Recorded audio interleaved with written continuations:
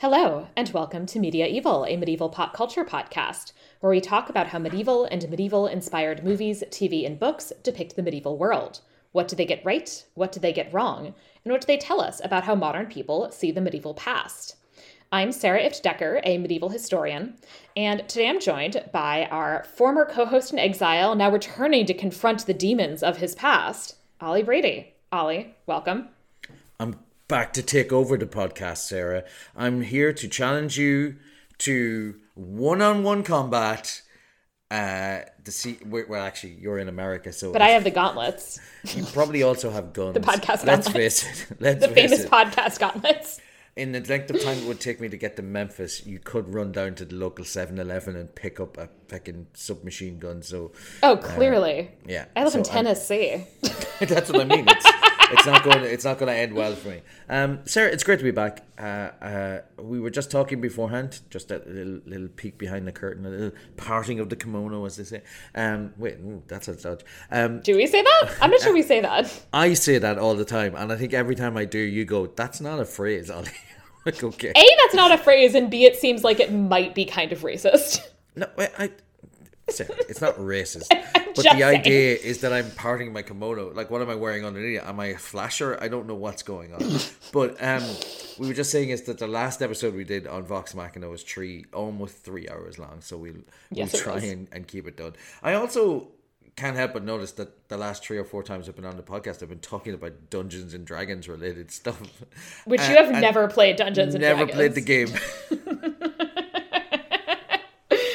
I like that we've really actually consistently kept to this, that we've had a lot of Dungeons and Dragons episodes that have generally not involved people who have played Dungeons and Dragons at any point. Because Tracy hadn't either, had she? No, I don't think she has. I think she.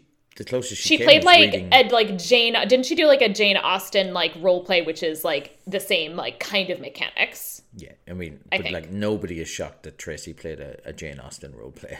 Of course, of course she did. I'm surprised she wasn't dressing as Jane Austen right there and then as we were recording. Sarah, you said you're a medieval historian, and I used to ask this at the start of every episode. What got you into medieval history?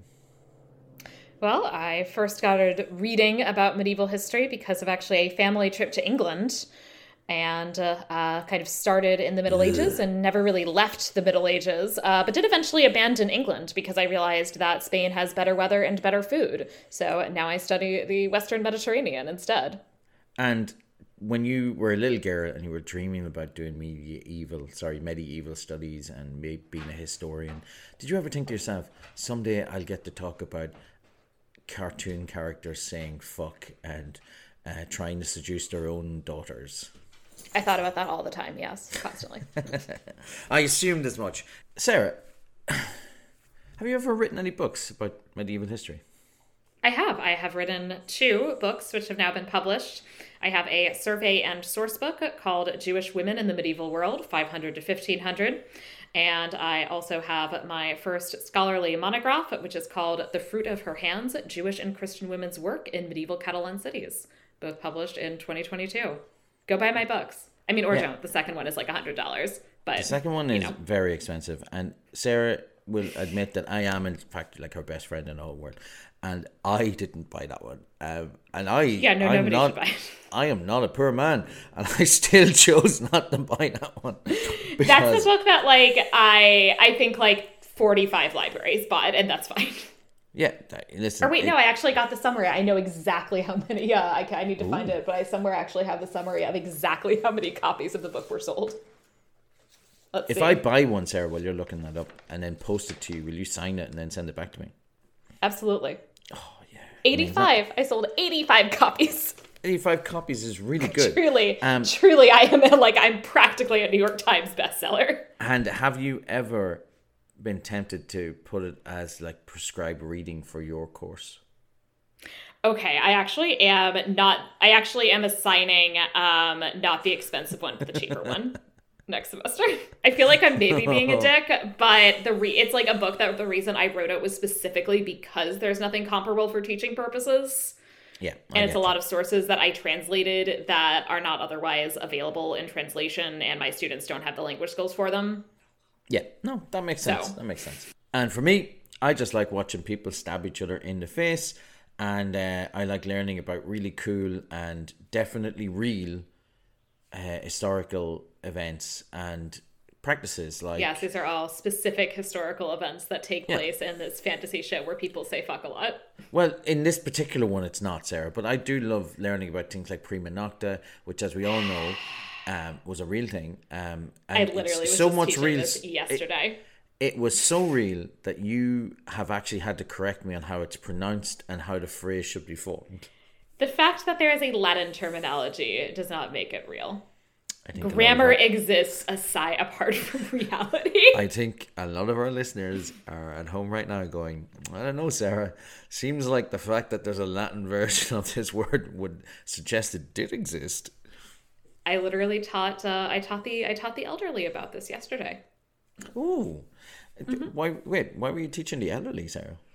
We have at Rhodes this thing called the Maiman Center for Lifelong Learning, and mostly I do classes like on the Rhodes campus, or we have like a remote option as well, and it's like some people from the community and some alumni, but basically they partnered with some local senior centers.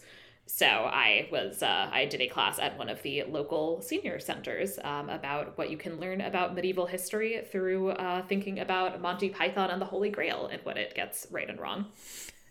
That's so cool.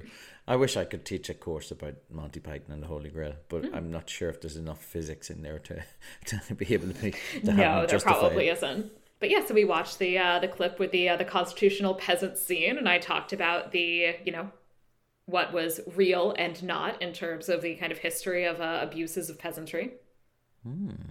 I wonder if I could justify the airspeed of a swallow scene. We also watched that. We talked about whether coconuts migrate. And we talked about the coconut trade in 14th century England. Also, cool. By the way, I did a version. So I also did the same class like at the Maiman Center, and that had a remote option. And my parents signed up, and my parents absolutely fucking trolled me over Zoom. And my mother kept asking about the use prima noctis. Oh, well, I hope your mom was listening. Or actually, I'm pretty sure she said prima nocta, and I wanted to commit. Yeah. Ius prima nocta. Isn't that what you told me before? Use prima noctis. Okay, sorry. I mean, again, everybody listening at home, strengthening my case there. One of us knows Latin and one of us doesn't, is I think what we've learned. Whoa. That is accurate. Sarah, what are we covering today on Medieval, your podcast, which for some reason I'm doing my podcast, which you've taken over. So Today are going to be talking about the Legend of Vox Machina Season 2. So this was released on Amazon at the beginning of 2023. And this is, of course, Season 2 of the animated series, which is based on Critical Role, which is a live play Dungeons & Dragons web series. And so we already covered Season 1. And so just as a general reminder for people, if you didn't either watch Season 1 or listen to our episode on Season 1, you might be somewhat lost. And in general, we obviously are going to be spoiling the entire this season. So, keep that in mind. It's definitely, this is a spoiler cast. I think somebody once posted that in the Facebook group that they didn't expect there to be spoilers. And how many? I feel like most movie podcasts have spoilers. I think they all do. But they deleted it really quickly. I think because there were already 50 episodes. So it's not like it was coming out of the blue that there were spoilers on Medieval. We've had spoilers since the beginning. Since the very first episode. We just usually don't remember to remind people that there are spoilers. Somebody said that to me recently. They listened to the first episode and they said, it was great that you said that you were going to spoil the movie, but then you went on a 2-minute rant about how much of a dickhead Mel Gibson was. Yeah, that sounds right. And I still stand by it because people seem to have softened in the last 5 years on him, but Which is bullshit. He's still an anti-Semite. Fuck that guy. Yeah. And not in the comedy way that I'm an anti-Semite, an actual anti-Semite. No, he's still an anti-Semite. He's still a misogynist. Fuck that guy. Fuck him. Yeah. The lead characters, once again, are played by the main critical role team. So Laura Bailey as Vex, Taliesin Jaffe as Percy, Ashley Johnson as Pike, Marisha Ray as Keyleth, Liam O'Brien as Vax, Sam Riegel as Scanlan, Travis Willingham as Grog, and Matthew Mercer, who is the DM of the original web series, plays several characters, of course, and, his capacity as the DM traditionally would be playing all NPCs, presumably, which he's obviously not doing in this, but he's playing a couple of significant ones, including the Dragon Umbrasyl, and he is the voice of Craven Edge, which used to be Silas's sword and is now Grog's. Yeah, so a very quick recap on season 1. There was a dragon that attacked the capital city of the world where this is set, and all of the soldiers were pretty much killed or incapacitated in some way. So a ragtag group were sent to try and take them down. They did find out then that one of the generals for the king was actually the dragon in disguise, but they managed to trick him and kill him.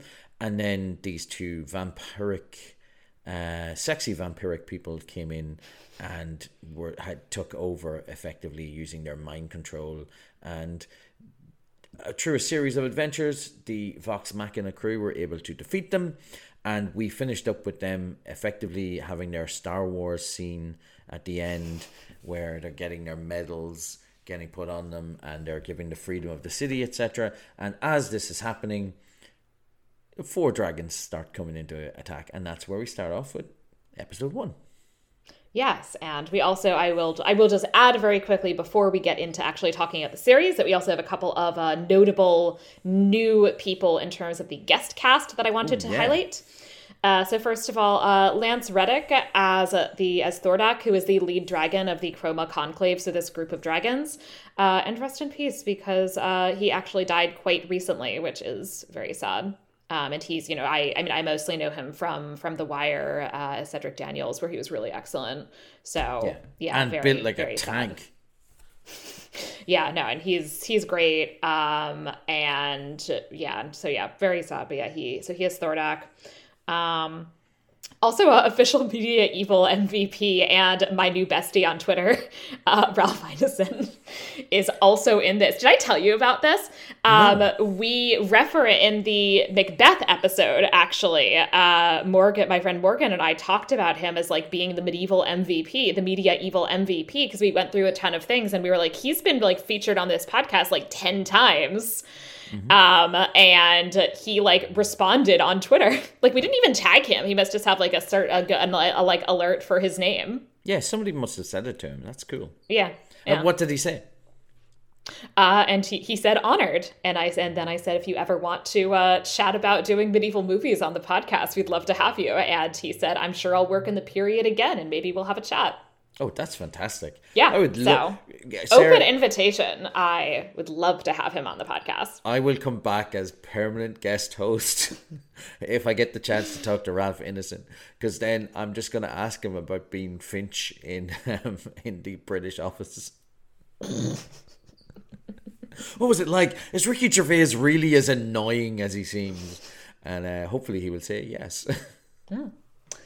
We also have Billy Boyd, so Pippin from Lord of the Rings, as the satyr Garmally, who is in a couple episodes, and Henry Winkler as Pike's grandfather, Wilhan Trickfoot. This is a genuine question, and it's going to sound like I'm trying to sting you again, but I'm not, because I know you're a real Lord of the Rings person, right? Do you sometimes forget which one was Merry and which one was Pippin? No, actually. Damn. I always have to stop and pause and think for a second, because so the other lad is Dominic Monaghan. Yeah, so which is where I'm from in Ireland. I nearly said that's where I'm from in Monaghan, but that's where I'm from in Ireland. And even with that, I still can't remember which one is which. I can consistently remember which one is which. I can actually even they do a podcast together, and I can actually even pretty consistently tell their voices apart. So with that, let's get into the section where we recap the events of the series, or of the season, which is a segment we call Enumeratio. So we start with the invasion of the Chroma Conclave. So basically there's now not just one dragon, but a whole group of dragons who are basically take over the city of Iman. And with this takeover of Vox Machina, they, they kind of head out. They kind of help get some of the refugees out. They have a brief chat with Gilmore. They end up saving Gilmore and working with him a bit, and then get teleported to the keep that they have on the outskirts of town, and then eventually end up in turn getting to Whitestone because it is far away enough that they're like, okay, we can hopefully head over here and the dragons will not be here yet.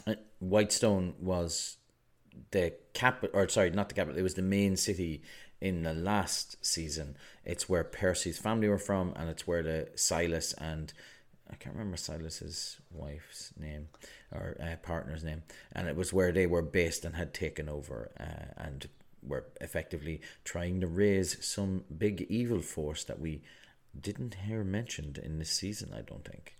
Right, and now Percy's sister Cassandra is currently in charge.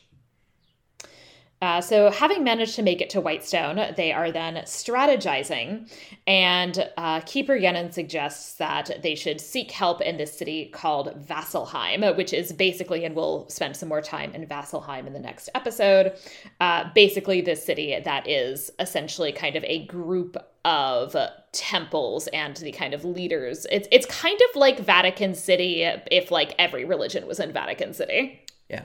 Well, every religion is kind of in Vatican City, Sarah. Like, they might not have a large presence, but we let them in through the gates. You've been to the Vatican.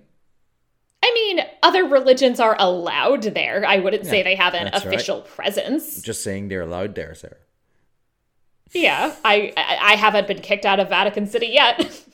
Excellent. As a Jew. I'm trying to think. Have I been kicked out of things? Maybe I have. I've been kicked out of many places. But this episode of the podcast, we might be a little bit feel like we're rushing through the episodes just because we don't want to have another 3-hour episode. Another 3 hours. Machina. But I realised we're going to be doing the same thing we did with the Rings of Power episode, and did ended up with a 3-hour episode anyway. Yep. And that was only 8 episodes. So we will... It might seem like we're spending less time talking about each individual episode, but even though might feel like we're talking a little bit less, that does not mean that we necessarily enjoyed this season less or any less than the first season. It just means that we're just trying to move along and not have another 3-hour episode. Yeah, trying to keep it a little bit faster.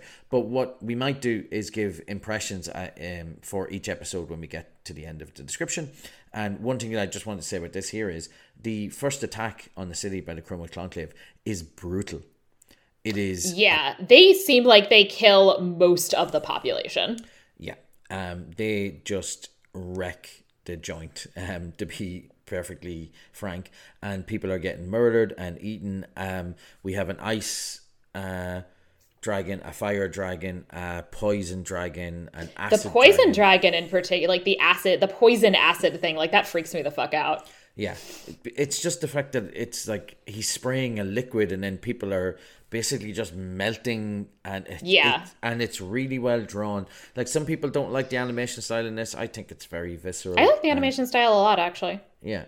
And I just think it's really well done, and it really made me fear, like, legitimately for the Vox Machina characters as we go along, because they are all very busy people, and you never know who might need to get cut out of a season or who might be missing for a while. And because it's Dungeons and Dragons, a character can be killed and a new character can come and take their place. So at no point did you feel safe. In even characters that I really liked from the first season, like Gilmore, etc., like, you're really worried that they could be basically wiped out at any point.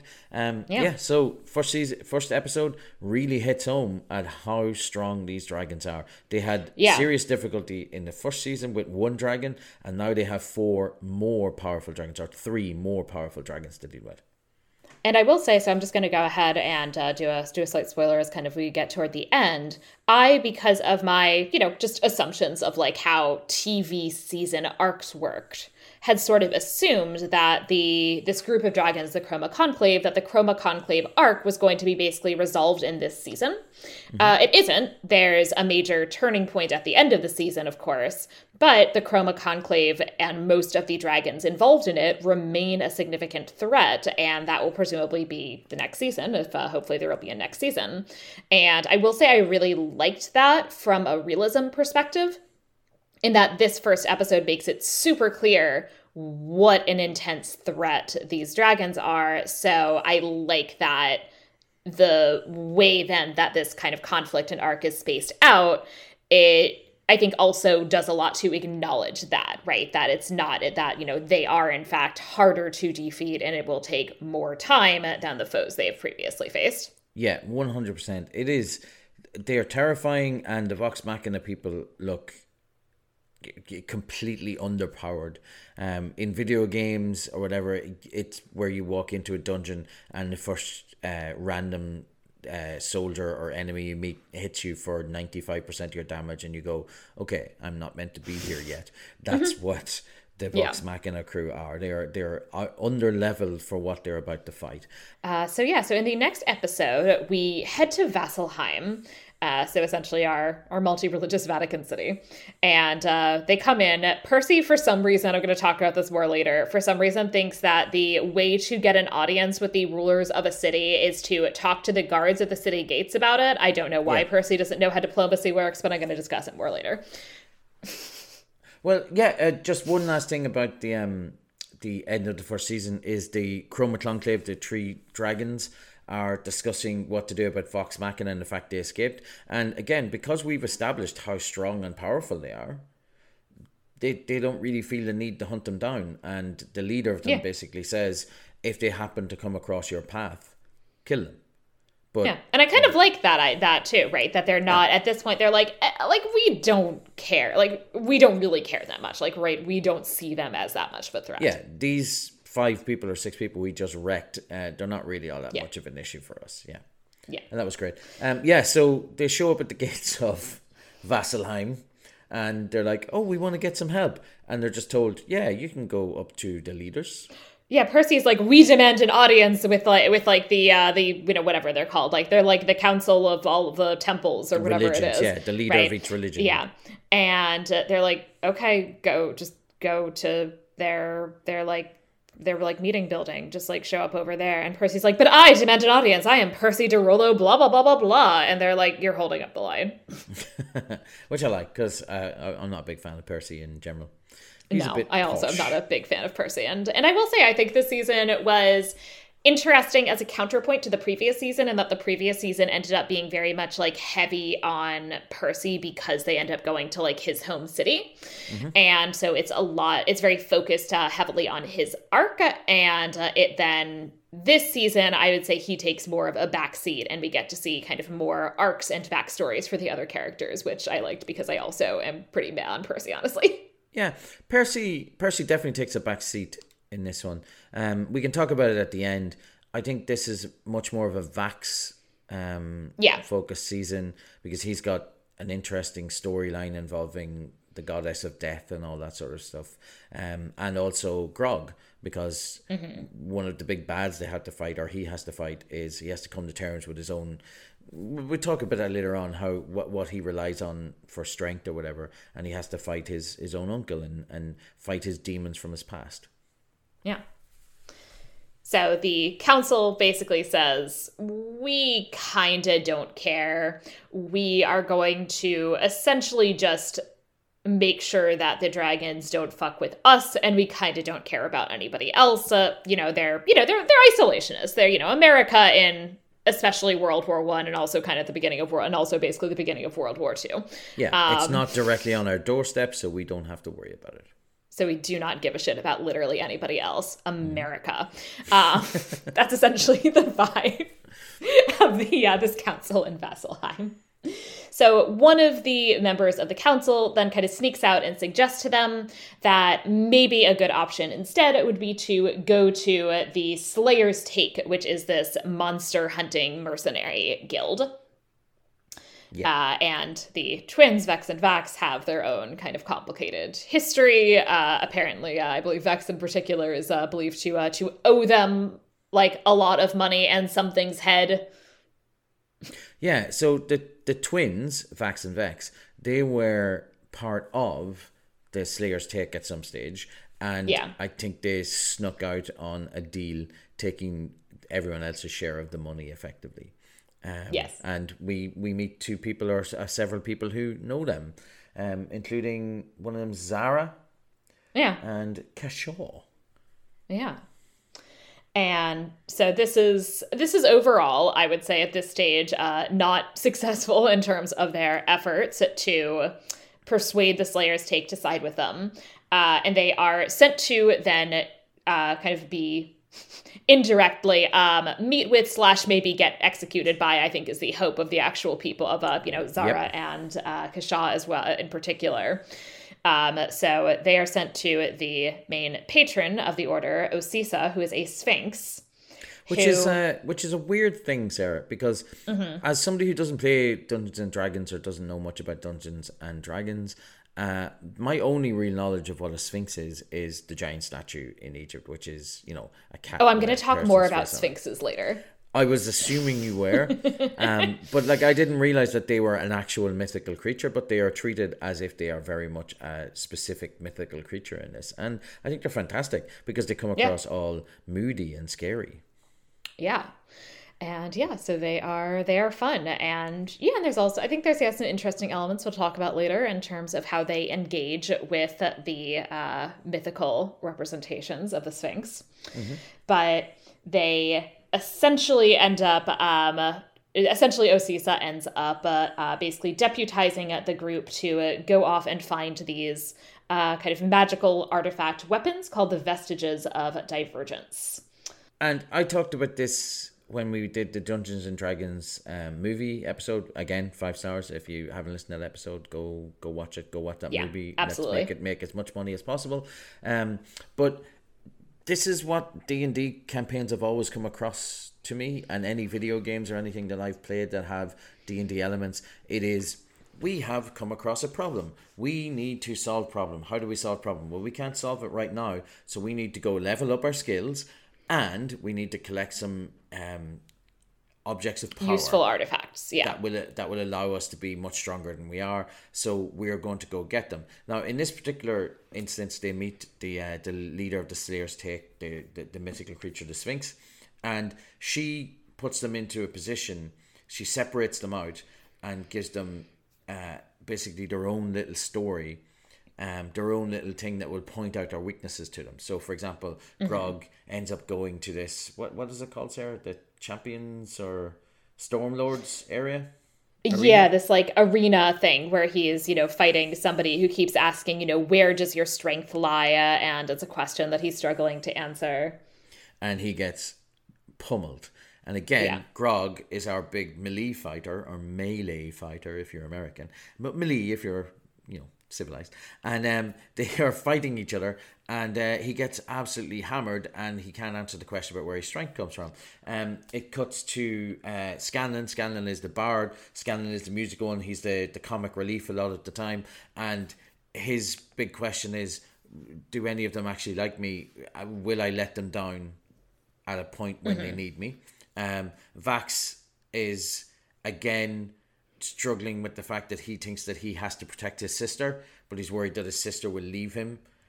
So even though he thinks he's protecting her, she thinks that she's protecting him, and that's what makes them work really well together. But at the same time, they also need to maybe learn to live apart from each other. And Pike's big issue is, has she been able to achieve proper belief and faith? And Keelat's big thing is that she hasn't actually finished her training yet. She's only finished one aspect of her training, and the Sphinx is able to get into their psyche and actually show them, these are your big problems. If you can't overcome those big problems, you won't be able to move on and fight as a team. And I think it's very good. Which makes sense, and I'll talk about it more later, but also in that, the Sphinx is certainly associated with wisdom in different mythical traditions. So that also makes sense, right? That the Sphinx then is kind of addressing these kind of questions about, you and your abilities and your weaknesses. I think kind of works. The other thing that I wanted to make sure to note with this episode is that we do also see, so one of the things that gets seeded at the end of the previous season is that Grog takes Silas's massive sword that eats blood. Mm-hmm. And that the massive sword that eats blood, that's already starting to kind of whisper to him that, that's not going to go super well. And here we start to see more of basically how chatty Grog's new sword is, who is named Craven Edge, and Grog's talks to it and calls it Craven. Craven. And I can't do that right now. I'm taking a shit. And he spends a lot of it. Yeah, there's this whole bit where he's talking to his sword and has to pretend that he is talking to his shit coming out to hide the fact that he's talking to his sword. And what was the other thing that I was going to say? Oh, and the sword spends a lot of time talking about how he hungers. That's the sword's main line, is I hunger. Yeah, and for as blood, you said, specifically. In the first season, it was all about Percy and Percy's backstory, and he takes much more of a backseat so that we can find out stuff about Grog. We can find out more stuff about Pike and about Keyleth, etc. And I, as far as I'm concerned, that's A1, number one. That's what we want to be doing. Yeah, and the thing I like also is that I see what you mean in some way being especially Vax's story, but I also think the season is really effective at it seems like there's a way in which each character kind of gets an episode where they're sort of a bit more the focal point. And so I really like that aspect of this season. And yeah, so each episode gets to focus on each of the things because, again, the party splits up. The reason that I'm saying this is Vax's story is, again, because I've listened to Critical Role. So the storyline that he goes through in this particular one is incredibly important for the end point of what happens, which probably wouldn't be, at least the fourth season where we would finish up with this particular group of Vox Machina, because the way Critical Role works, they do finish up the entire story arc for a whole group, and then the same characters again play a completely different game as 6 other completely different characters. And right. So that's what, so this, knowing that this is super important and the deal that he makes is super important, makes me lean towards this. But you're right, everybody gets at least an episode to 2 episodes to talk about their own backstory and their own problems, their own issues. So Asisa sends them off to find her mate, and it will be in the tomb in which her mate is hanging out that they will be able to get one of these vestiges. They're both going to find the vestige that's the vestige in the tomb for the champion of the Matron of Ravens, which we'll get to in a bit. And then also another, basically something else is going to reveal more. Her mate is going to reveal more of the vestiges, basically, right? So that this is the path forward to find these magical weapons. Yeah. So they're going to go into episode 3. They're going to go to the shrunken tomb. And in order to do that... Sunken tomb, not the shrunken tomb. Oh, sorry. The very, very small. Sunken tomb. So the very, very small tomb. It's a very, very small tomb. They need to get in there, and they have to find some way, probably using magic. Can't you just magic it better? But they need to get into the sunken tomb, which, as you might believe, is at the bottom of a lake.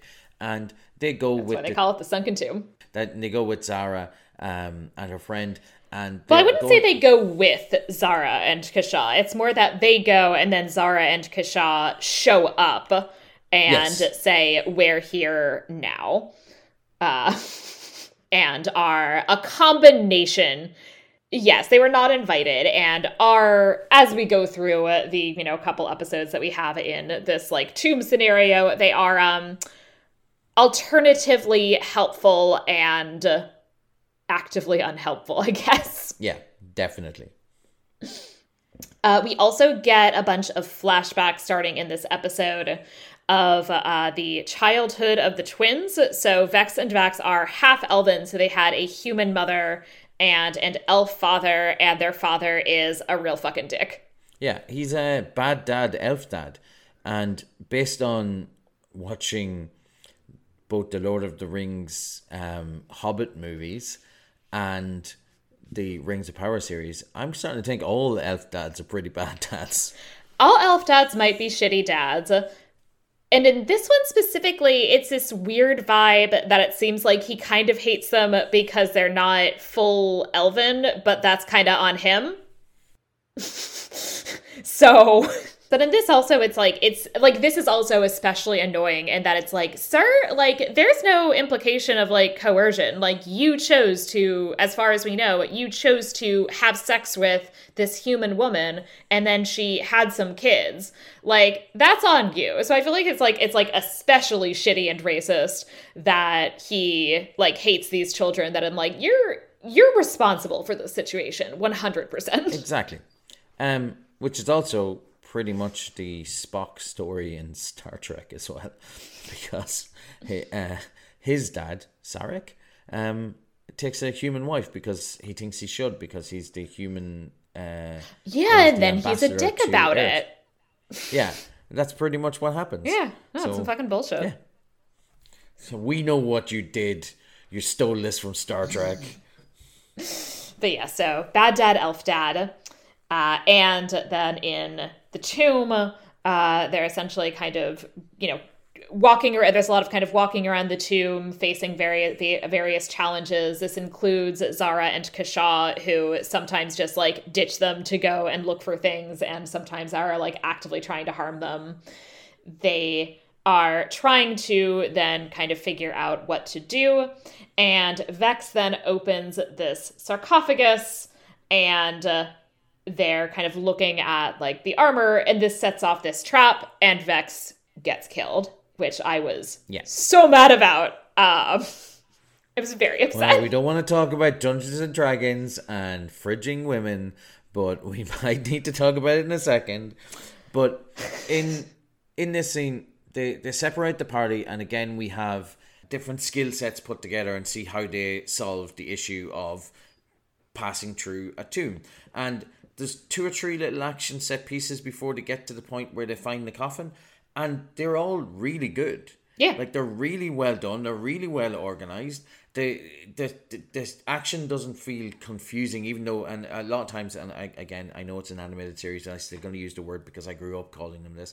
In the cartoon, or in cartoons, it can be really awkward sometimes to figure out what's going on, because there's super quick cuts that make your average John Wick movie look like it's on, slowed down speed or whatever. Right. But what's happening here is very clear. They're being attacked by people or these fish people who can move in the water really quickly, and they can't see them where they're coming from, and they need to get saved, etc. And then when they get to the main ruins, Vax, who is playing the rogue, it's his job to go around and check for traps. That's effectively what he's doing. Like, if we're talking about rolling insight checks and trying to turn off traps and all this sort of stuff, that's his function. And he's busy trying to find, he's like, I'll go around and check the room. And while I think he goes down into there's like a collapsed area, and he's down in this collapsed area, and then Percy happens to see, or maybe it's even Grog sees, look, there's something glowing up here as well.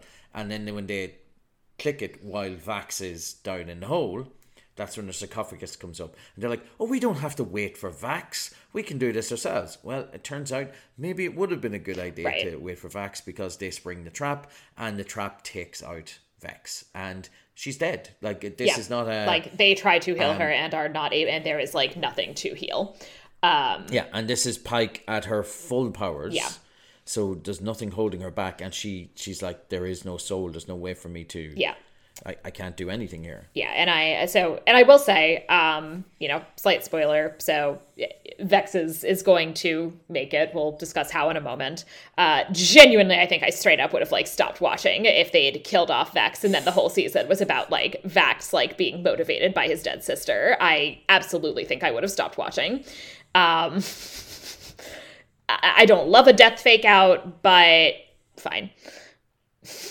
Well, in this one here, I wouldn't even call this a death fake out. She is dead. Yeah, yes, but she will get revived, which I'll explain in a moment. So we get more flashbacks, and I'm basically also just genuinely sitting here, right? And I'm like, she better not fucking be dead. She better not fucking be dead. And then they have all these like flashbacks of like cute baby Vex and Vax, and they find a cute baby bear cub.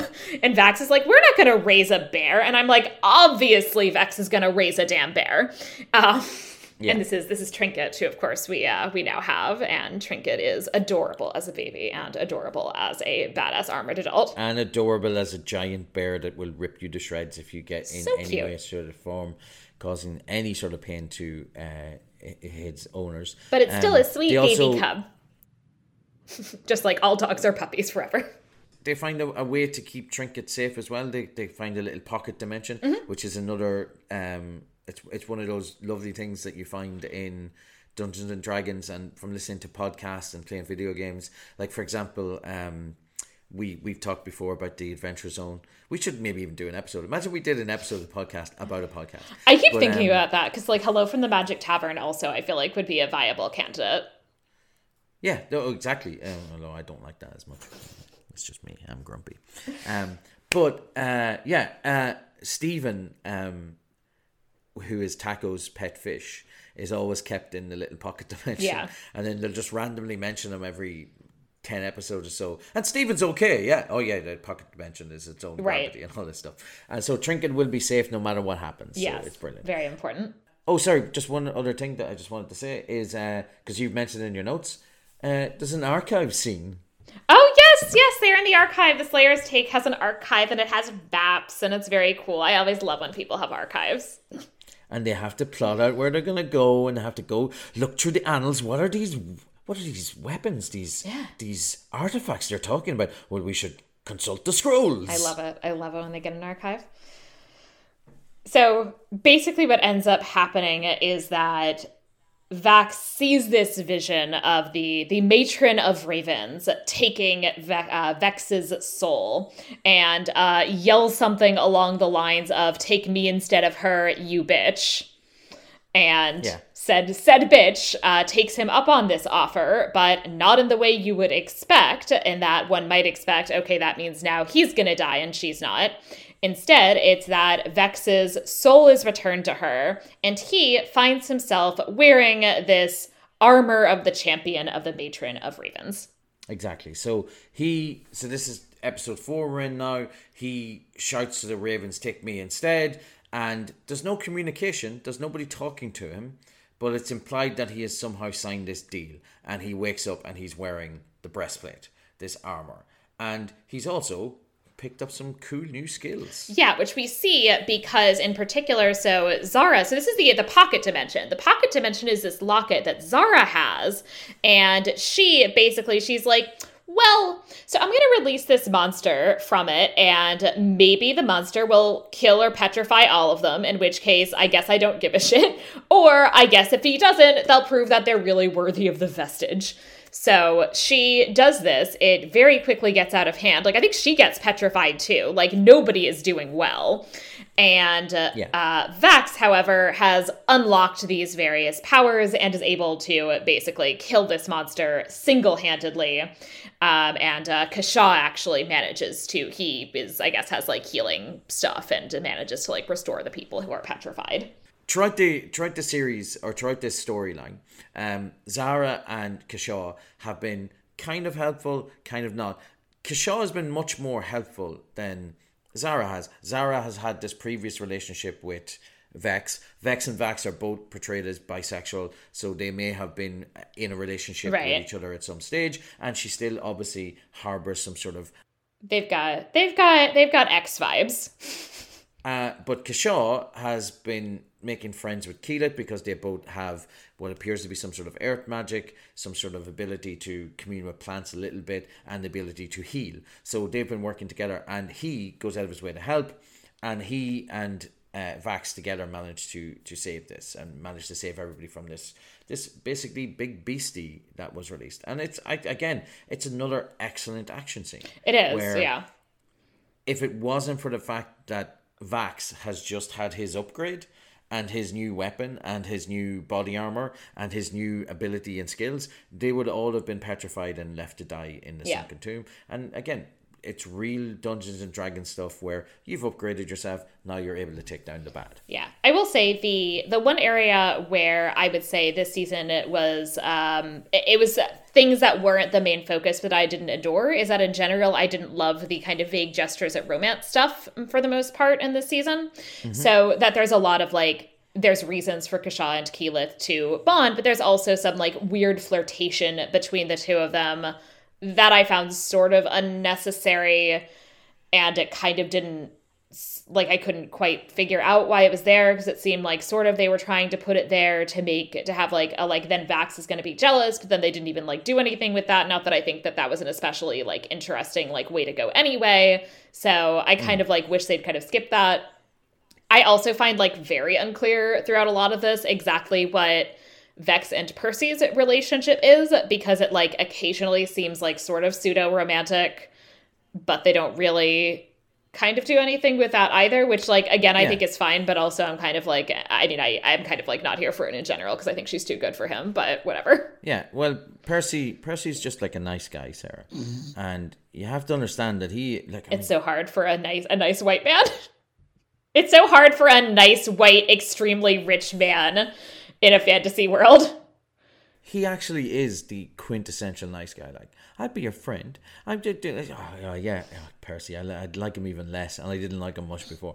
Now, what I think could be happening is, again, just from somebody who's listened to this series, is there are within the lore of Critical Role, there are established relationships. So these are all little nods to what will eventually happen. So, for example, and not to spoil anything, I think it's fairly obvious that Vax and Keyleth are going to have some sort of connection later on. That's the only one I actually kind of like. I feel like they're kind of cute. Yeah.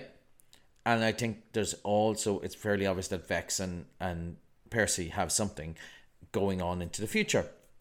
And because of that, I think that's what they're just like, hey, look, this is still going on. It'll still probably happen. Right. And these two people might get together or whatever. But I said, like, we already know for a fact that Vax and Gilmore have had a sexual relationship in the past. And probably will again. Two sexy men. I hope so. But yeah, I really like Gilmore as a character. Yeah, he's great. He's got all the right vibes about him. Like, he's a really cool dude. We also, in this, at the end of this episode, we see that, guess, in the classic, that's why you should have fucking shot them in the head, Anna Ripley's back. The one person on, like, Percy's, like, magic gun that he didn't shoot in the head. Guess what? She's back and she's fucking with them.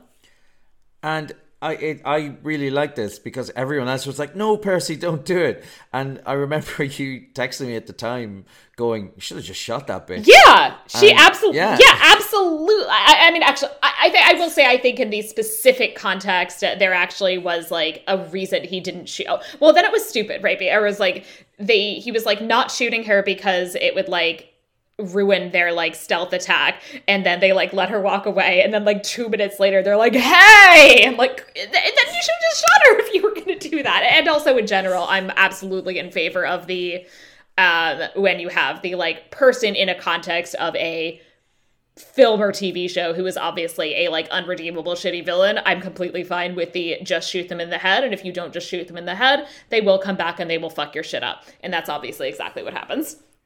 Absolutely. It's one of those things.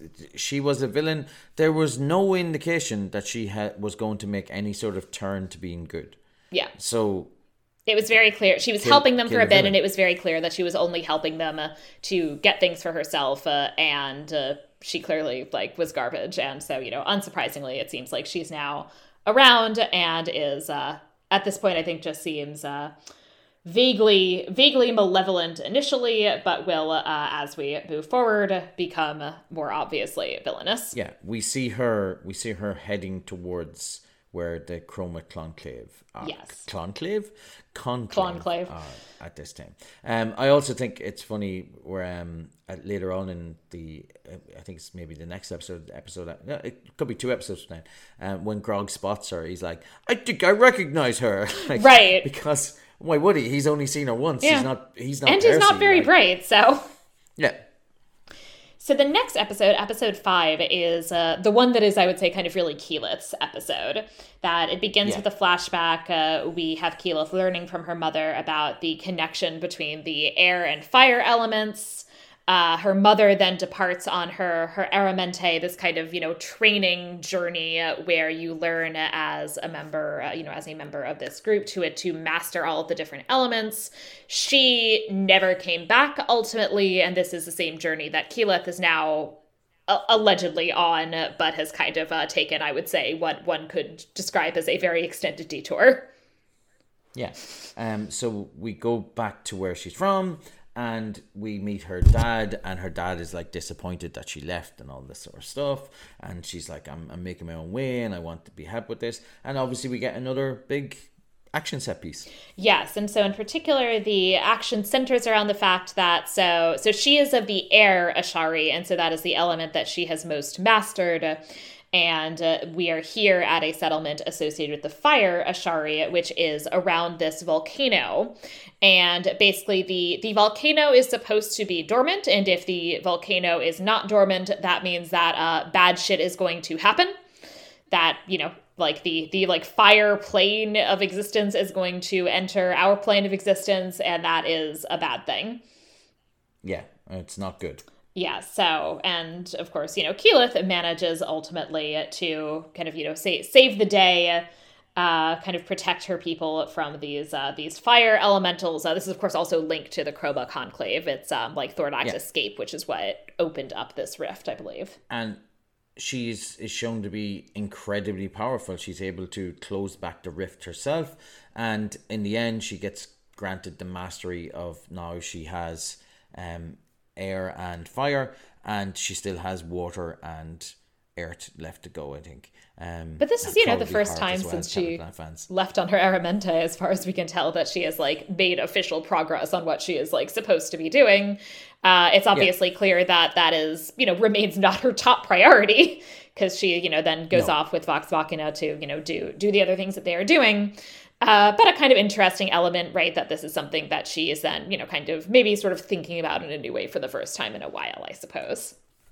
And it's another clever nod to Dungeons and Dragons leveling system. Mm-hmm. She's now mastered 2 out of the 4. Yes. So she uses 2 by the end of this season. And as we go along, I'm assuming that in the next season she will master water. And in the season after that, she will master earth. So It would be building up towards her full power. Yes. We also get a couple of other things. So Vex gets a flying broomstick.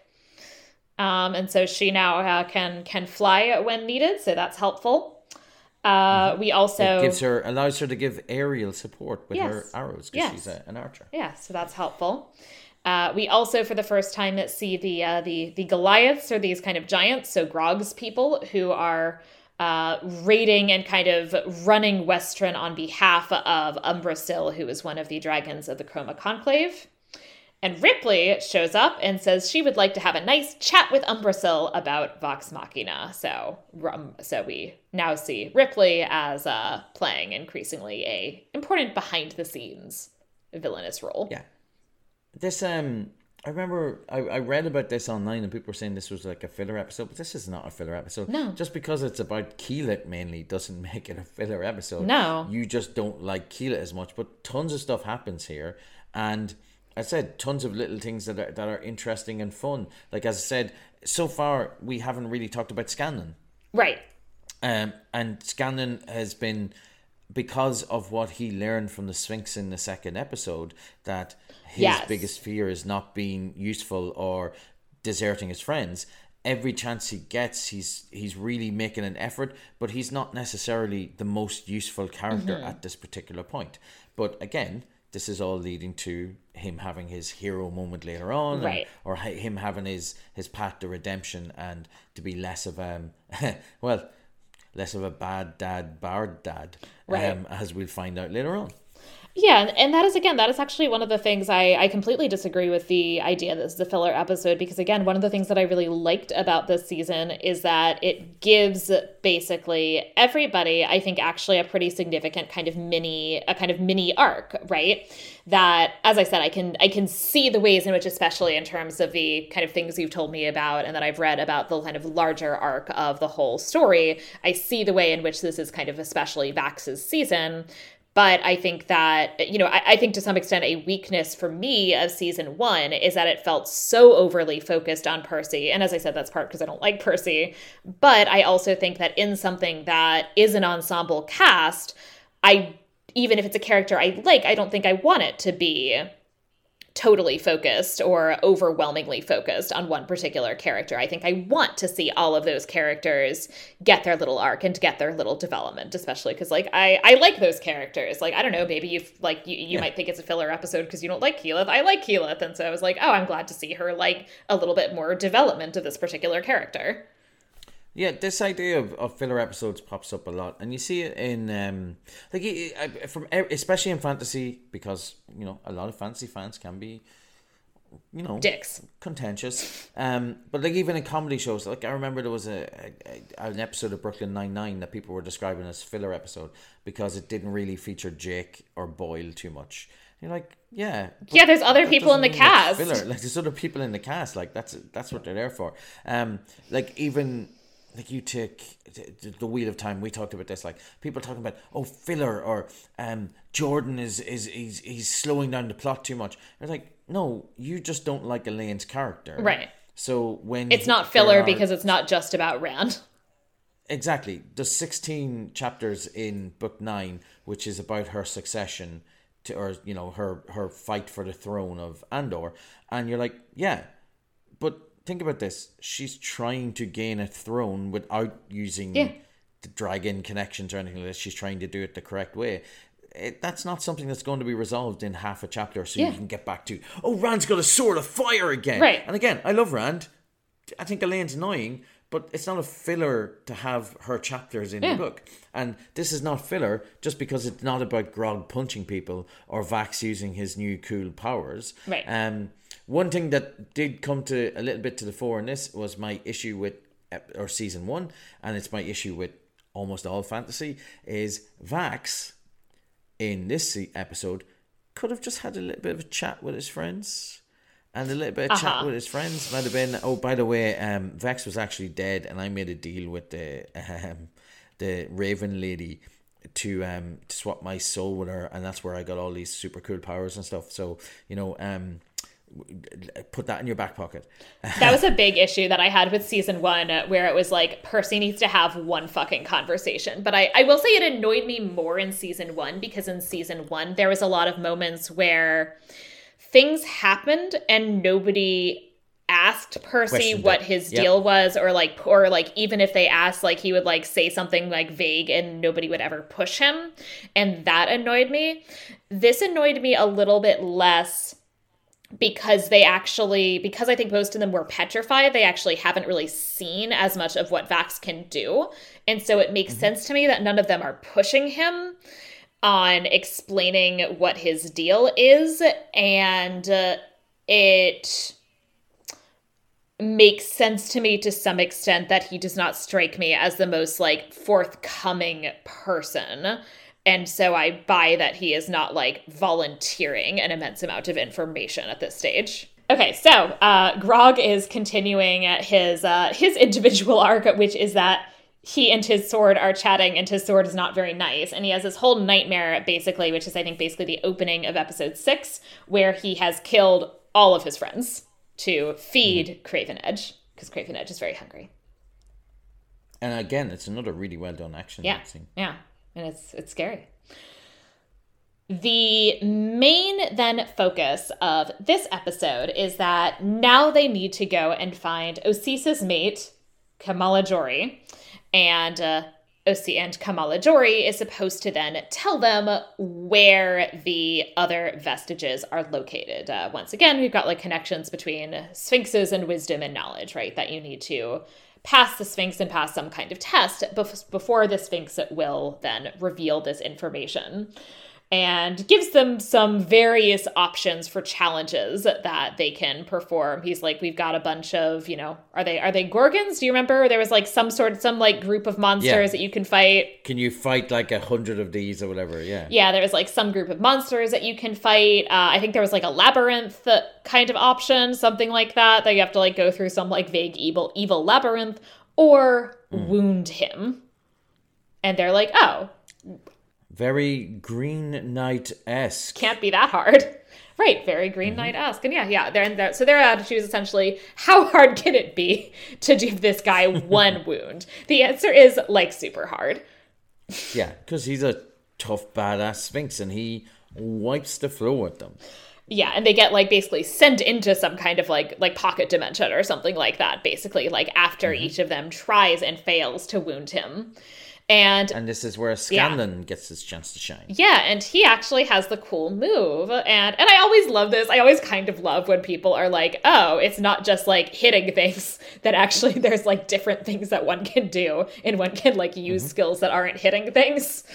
I always kind of appreciate that in fantasy settings where there is a lot of hitting things. It's brilliant to see them just go, not everybody is good at punching and stabbing, so other people can do those things. And Scanlan can sing. Yeah, and he sings a song about Osisa and reminds him of how much he misses his partner and, like, wounds him emotionally with this song about love, which is actually really, it's like, really sweet and very cool. I like that. Yeah, it's actually really touching, and it's a nice tune. Yeah. It's like, this is good. Yeah. Good job, Scanlan. And then they end up having this nice chat, and when the rest of Vox Machina are brought back after getting their asses handed to them, they pop in, and it's just like, I can't pronounce his name, Kamalajori, and Scanlan just sitting down having a chat about lost love. Right, and then he's like, this is the wisest guy I've ever met, and they're all like, I'm sorry, what? And so he then gives him the Myth Carver vestige, which is a magic sword, and it gives him visions of other vestiges, which include a bow, obviously something that's going to be useful for Vex, a pair of gauntlets, which are currently being held by the Goliaths. And so something that's obviously going to connect to Grog's past and future. We see the leader of the Goliaths, and he is a big, scary Grog. Yes, he is. However, Umbrasyl shows up and disturbs this. We have this major battle. Umbrasyl kills Kamalajori, which is very sad, and managed to also take the sword. And Keyleth then, and the sword changes size depending on who's holding it. So it's bigger when Umbrasyl has it versus when Scanlan has it. Keyleth prepares a spell to take them to the Fey Realm because that's where the bow is located. And while she's doing this, a lot of stuff gets fucked up. Grog accidentally stabs Pike while she's she's trying to kind of stop him and say, okay, we have to kind of let things go. We have to kind of stop stabbing, and we have to go with Keyleth to this spell. He then, while trying to kind of, push forward, ends up stabbing her, and so she seems to not be doing great. And then Umbrasyl also disrupts things while the spell is being cast, so we split the party. Keyleth... they end up getting split into two groups of three, basically. Yeah, so Keyleth, Percy, and the twins make it to the Fey Realm, and then Pike, Scanlan, and Grog end up instead on the outskirts of Emon, I believe, which is where we'll then... Emon, yeah. Yeah, or... Yes. Vordran, I think, maybe. Westron. They're in Westron. That's where... Yeah, Westron, yeah. Which is actually very helpful that they, in fact, end up where the gauntlets are. Yeah, well, it's basically... They end up in two places, so rather than going... Because Keyleth is just thinking about the vestiges... because she's never been there before, and she explains that, and they basically get sent to where two different vestiges are, so split into two, which is very good. Yeah. And Grog is in a terrible way because he's after stabbing Pike. Pike's his best friend, and the next episode we get flashback to baby Pike and baby Grog. Yeah, so cute, so cute. Mm-hmm. Well, I say baby Grog. He's like a teenager. Yeah, teen Grog.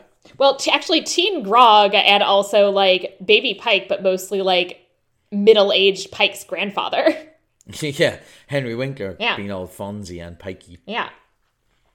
So we've got basically then at this point we have our kind of two different narratives, right? So that we learn about how Teen Grog basically was persuaded by basically Pike's grandfather talking about how he had a family and his like locket with his cute little pictures of, I guess actually Pike's mom. Mm-hmm. Yeah, I think it's like he's like middle-aged and it's like, this is my like, please like don't like leave my daughter orphaned. So like that's super cute. And because of that, he decides against killing them, and that is what ultimately will have him kicked out of the herd of storms. So basically, like kicked out of his his people's thing. So basically, when kicked out of his tribe, they split basically. the party, the Trader and the Fae Realm are having their own little story. We're getting the flashbacks to what happened, and Grog meets Pike's father, and Pike is there as well, and he doesn't want to kill him. Like he's obviously got a conscience, even though his people are very violent and love destroying. Like all the rest of them seem to be having a whale of a time killing tiny people.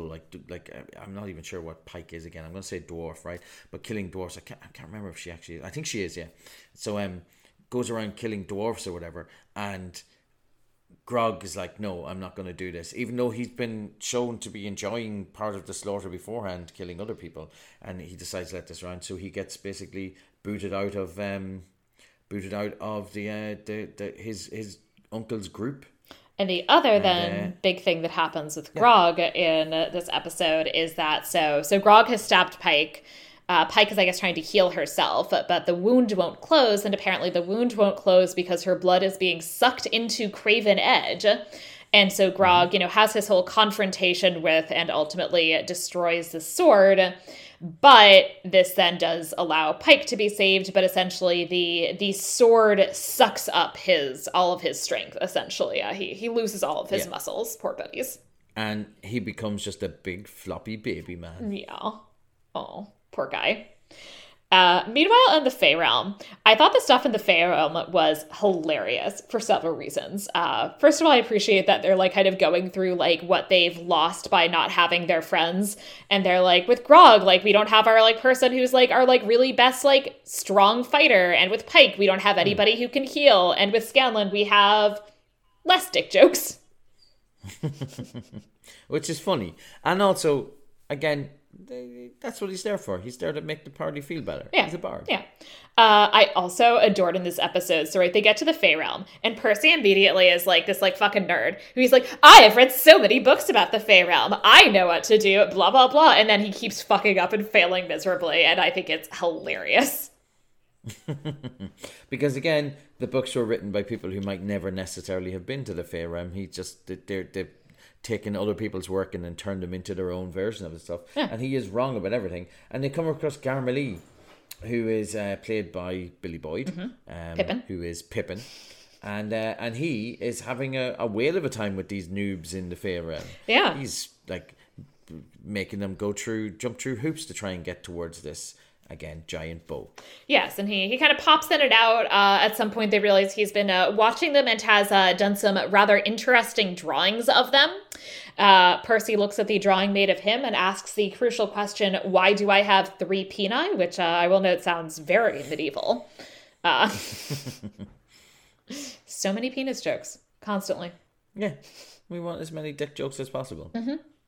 So, yeah, and it's fun also because this is after they've made the joke about there being less dick jokes with Scanlan not being there, and then relatively shortly after we get a dick joke. Garmalee shows up and replaces them, yeah.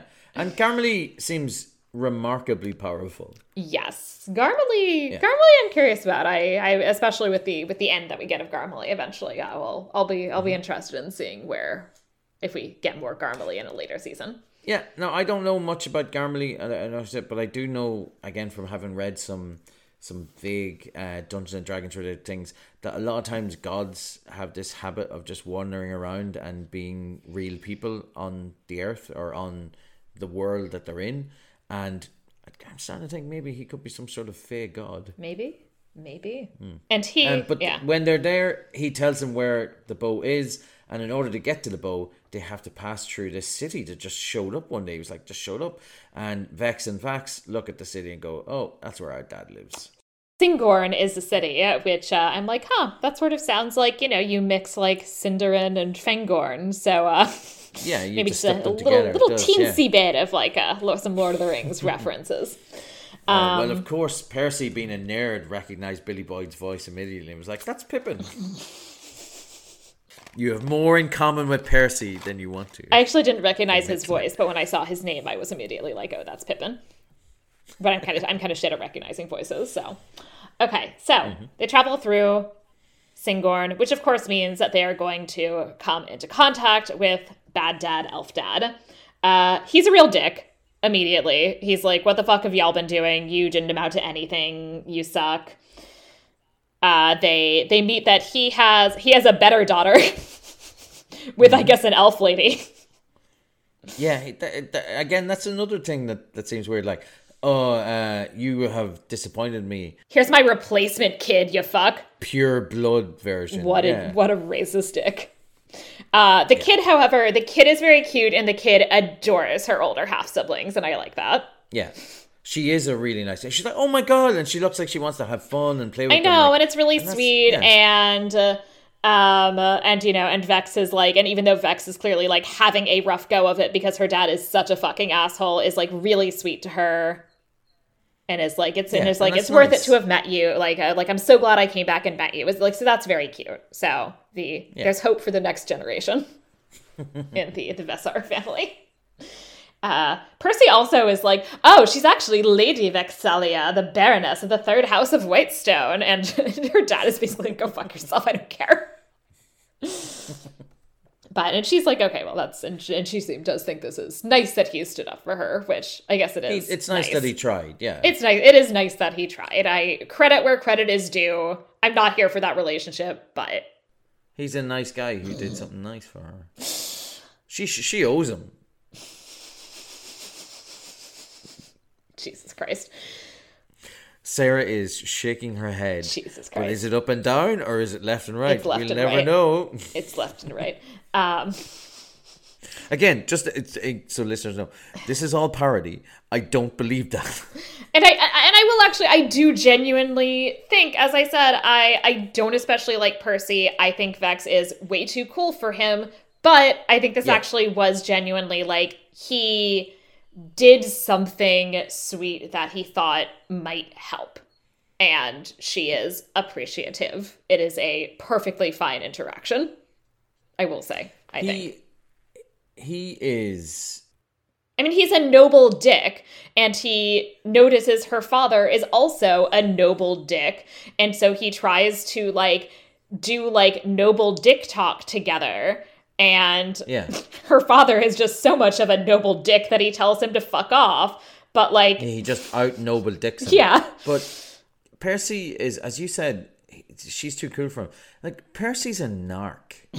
Like, Percy's the kid who's running to tell the teachers that there are other kids vaping in the bathrooms. Like, it's... And I get it, those characters exist, but like, it's the fact that he does seem to think he's cool. That's what makes me laugh at him. Like, right, you're a fucking narc. Yeah. So, okay. Sarah, just a random question. Yes. Were you a hall monitor when you were in school? No, I was not. Okay. I was just like, I wasn't a narc. I was just a nerd. But like, other people's like transgressions just were not my fucking problem. I just wanted them to leave me alone and let me read my books. Leave you alone and let you have your own dress code violations. Yes. Yes. Leave me alone to violate the dress code and read in the corner. That's all I want. No, I'm not a fucking narc. Vex then goes to, have her, episode getting a vestige quest, which involves a, like, creepy sex monster. Mm-hmm. Basically. It's weird. It's weird. It is it's good. It's, again, a good action scene, but it's like a weird tentacle thing. Like, it's a weird tentacle thing, and he's also, like, very much, like, he's just negging her, like Kylo Ren does to Rey, of, like, nobody loves you but me. I love you. Yeah, it's weird. And it's trying to get inside her head and all this sort of stuff. And you're like, oh, okay, this is creepy. But they manage to defeat it and they get the Fentress bow. Yeah, and Percy had like given her this arrowhead and she uses that arrowhead to stab the guy, so fine. And Garmley then, as a thank you for being so very entertaining, opens up the portal to send them back to Taldore. And yeah, exactly where they need to be, and just does it just like that. Yeah, and he then transforms into this much more imposing and vaguely sexy form than he had previously had. So he presumably is not the mere satyr he has been pretending to be. Exactly. He's just like, hey, I can do this because I have super power skills. And again, to be honest with you, I can't remember if he shows up again, but the way he's portrayed here, he definitely feels like he's a much more powerful character. Yeah. So Pike's grandfather is able to remove the corruption caused by Craven Edge, which means that Grog can, in theory, recover his strength, but that is apparently not an immediate overnight process necessarily. So there will still be in the next episode a lot of dragging Grog around. Yeah. Dragging Grog around, picking him up and carrying him. It's very, very entertaining. And he becomes such a big sad sack because power and strength has been his entire thing, his entire life. Yeah. And now he's just this 90-pound weakling getting carried by two dwarves from one place to the other. And that is also his skill, right? I mean, that is the contribution that Grog makes to the party is, hitting things very hard. Grog, bless his heart, is not very bright. Grog is, does not have magic. Grog hits things. Yeah, and another D&D reference thing is that barbarians and certain other races and character types or archetypes can use this power called Rage, which gives them a chance to deal double damage and have another action, I think, so they get to move twice or roll a dice twice in one go or whatever. And he calls that out a lot when he's called Grog Rage, right? And goes into battle, and now he's unable to do any of that sort of stuff. And it's about him trying to find the personal strength to get back and fight again. Yes. So, other things that happen this kind of next episode, Scanlan comes across this kind of group of, I think they were some sort of traveling players or something who ended up in the city and now are hiding so they don't get, brutally murdered by the herd of storms. This group includes another gnome named Kaylee, who we will get more of shortly. So we'll just... Did you notice anything about Kaylee? She has pink hair, or a pink hair streak. She does have pink hair. She's like a little punk rock chick. Yeah. But she has an incredibly Irish accent. Oh yes, she does. Okay, I did actually look up the actress. Is that is that a real accent or is that a not real accent? Yeah, no, okay. that's a real accent. Okay, yeah, just checking. That's what. From the area she's from, which is just the north side of Dublin, that would be, or outside of the north side of Dublin, that's pretty much what they would sound like. Okay. And she's got that Irishiness going on. She's also got the exact same accent that the guy who is playing Aram in the first season of Wheel of Time has. So he's from basically the same area, and they're roughly the same age. So I wonder if they knew each other when they went to acting school for prestigious rich Irish kids. I was about to say, does every person in Ireland know each other, Ollie? Most of us do, yeah. I probably taught them at some stage.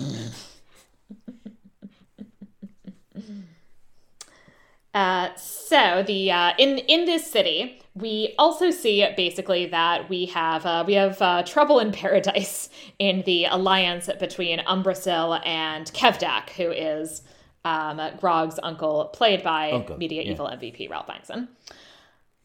So basically, Umbrasyl, now assisted by Ripley, are concerned that Kevdak is paying insufficient tribute.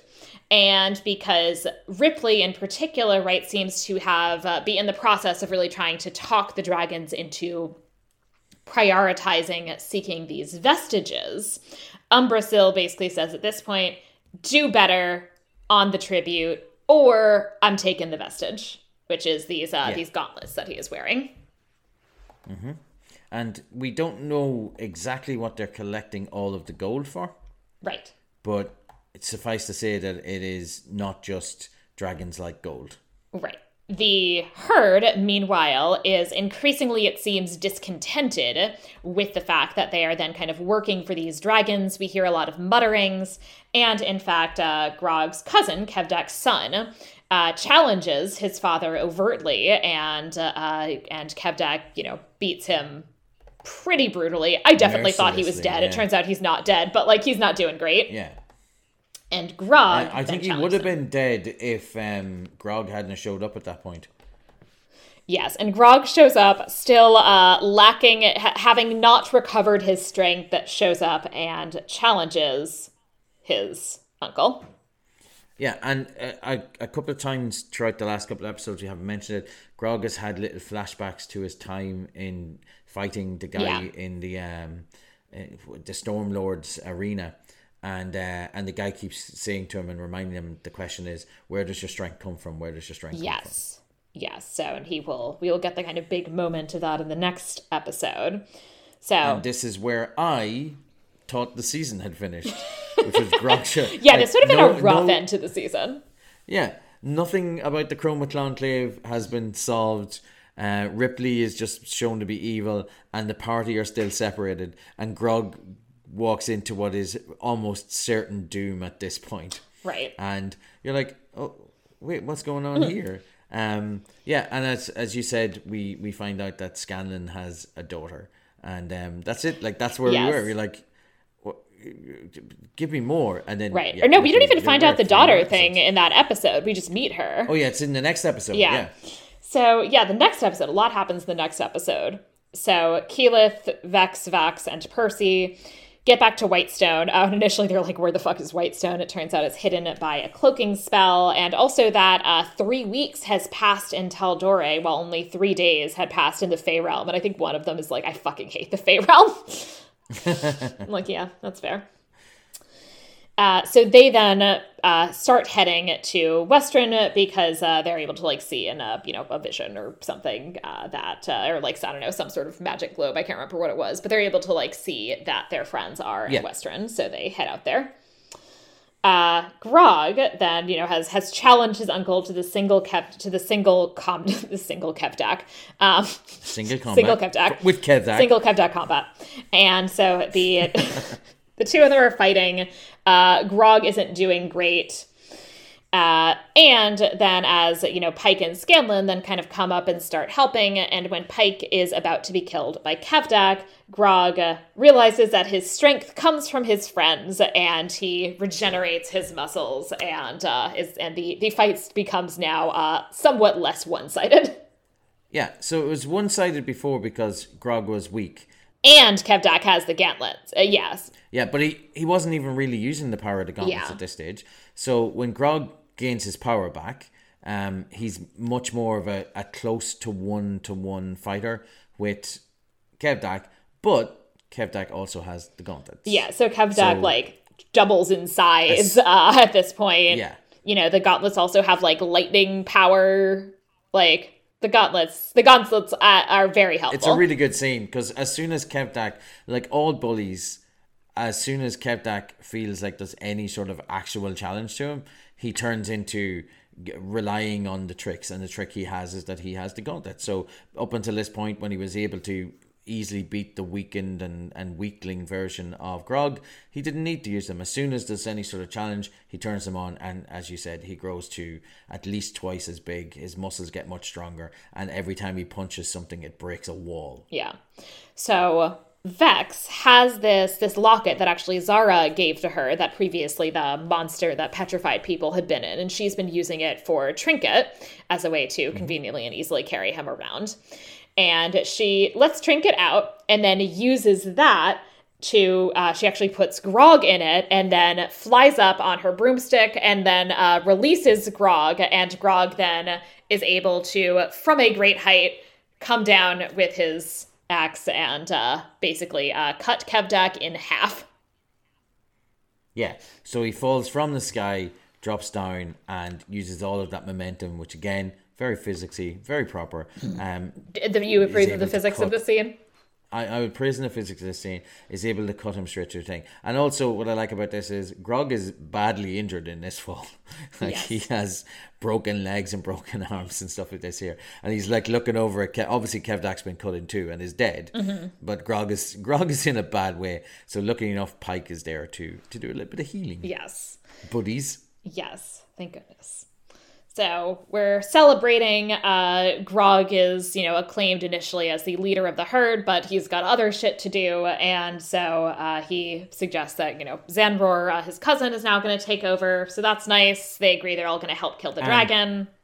He had a fight with Zanror yes. back when he was saving Pike as a baby and beat the shit out of Zanror, leading to Kevdak beating the shit out of him and casting him out of the group. Yes. And this is also where Kaylee and Scanlan go off together to a bedroom, presumably, we initially assume, to have sex. And she ties him to the bed. And then she's like, actually, I'm your daughter. And she looks like she's about to kill him. Yeah. Or castrate him, one or the other. And the next episode, so we begin with Scanlan being like, oh, I feel so bad, and like telling this whole story about this like woman that he actually did genuinely really cared about, and he feels really bad to have ditched her, and like gives them a number of specific details, including a name. And I'm watching this whole thing, I'm like, that's not going to be her mom. Sure enough, that is absolutely not her mother, and he goes through like 6 names and can't even come up with her name. Yeah, because Scanlan gets around. This was Scanlan shown gets in the around. first episode. Yeah, so basically the next, and again, I like that they take like the dragons like seriously as foes. Essentially, the next 2 episodes are basically fighting Umbrasyl. Yeah. So the kind of extended fight. They have this like trap that Percy has set up.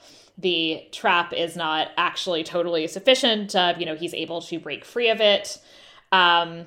Scanlan and Vax as a way of basically trying to keep him from flying, have the idea that they're going to enter through his anus, because you can't enter through the mouth, because through the mouth there's a lot of acid coming out, but you can enter through the other end. And they do that and use this like enchanted sword to keep him from flying for a bit. Yeah, so basically it's the vestige, and it's holding him down because I can't remember if they're saying it's just increasing his mass so much, or that they can use it to echolocate or to locate. Sorry, not to echolocate, to locate the transport. So they are fixing him in the same position with this sword. Yes, and he will eventually manage to fly off by basically like forcing the sword further through his own body, and so it's no longer kind of pinning him in the same way. And so he then flies off. Vax and Scanlan are inside him. And then Grog kind of lodges his axe tied to a rope in his back, and so as he flies off, he's got Grog tailing behind him as well. Hanging from the back, yeah. And it's again another really good action scene, and it's also consistent with how powerful every character has been the whole way through. Vex is trying with his new skills, Keela is trying with her new powers, but the dragons are incredibly strong, and Umbrasyl is probably the 3rd strongest of the 3. Yeah. So it wouldn't make sense at this stage for them to be able to take down all of the Chroma Conclave. So and I really like that. Umbrasyl, who is this strong. Yeah, and when we do also in that episode, we get Vax communing with the Matron of Ravens and kind of embracing his new status as his champion. We also get Vex kind of trying half-heartedly to have like the feelings talk with Keyleth, who's clearly like kind of scared of her and absolutely does not want to have that talk with her.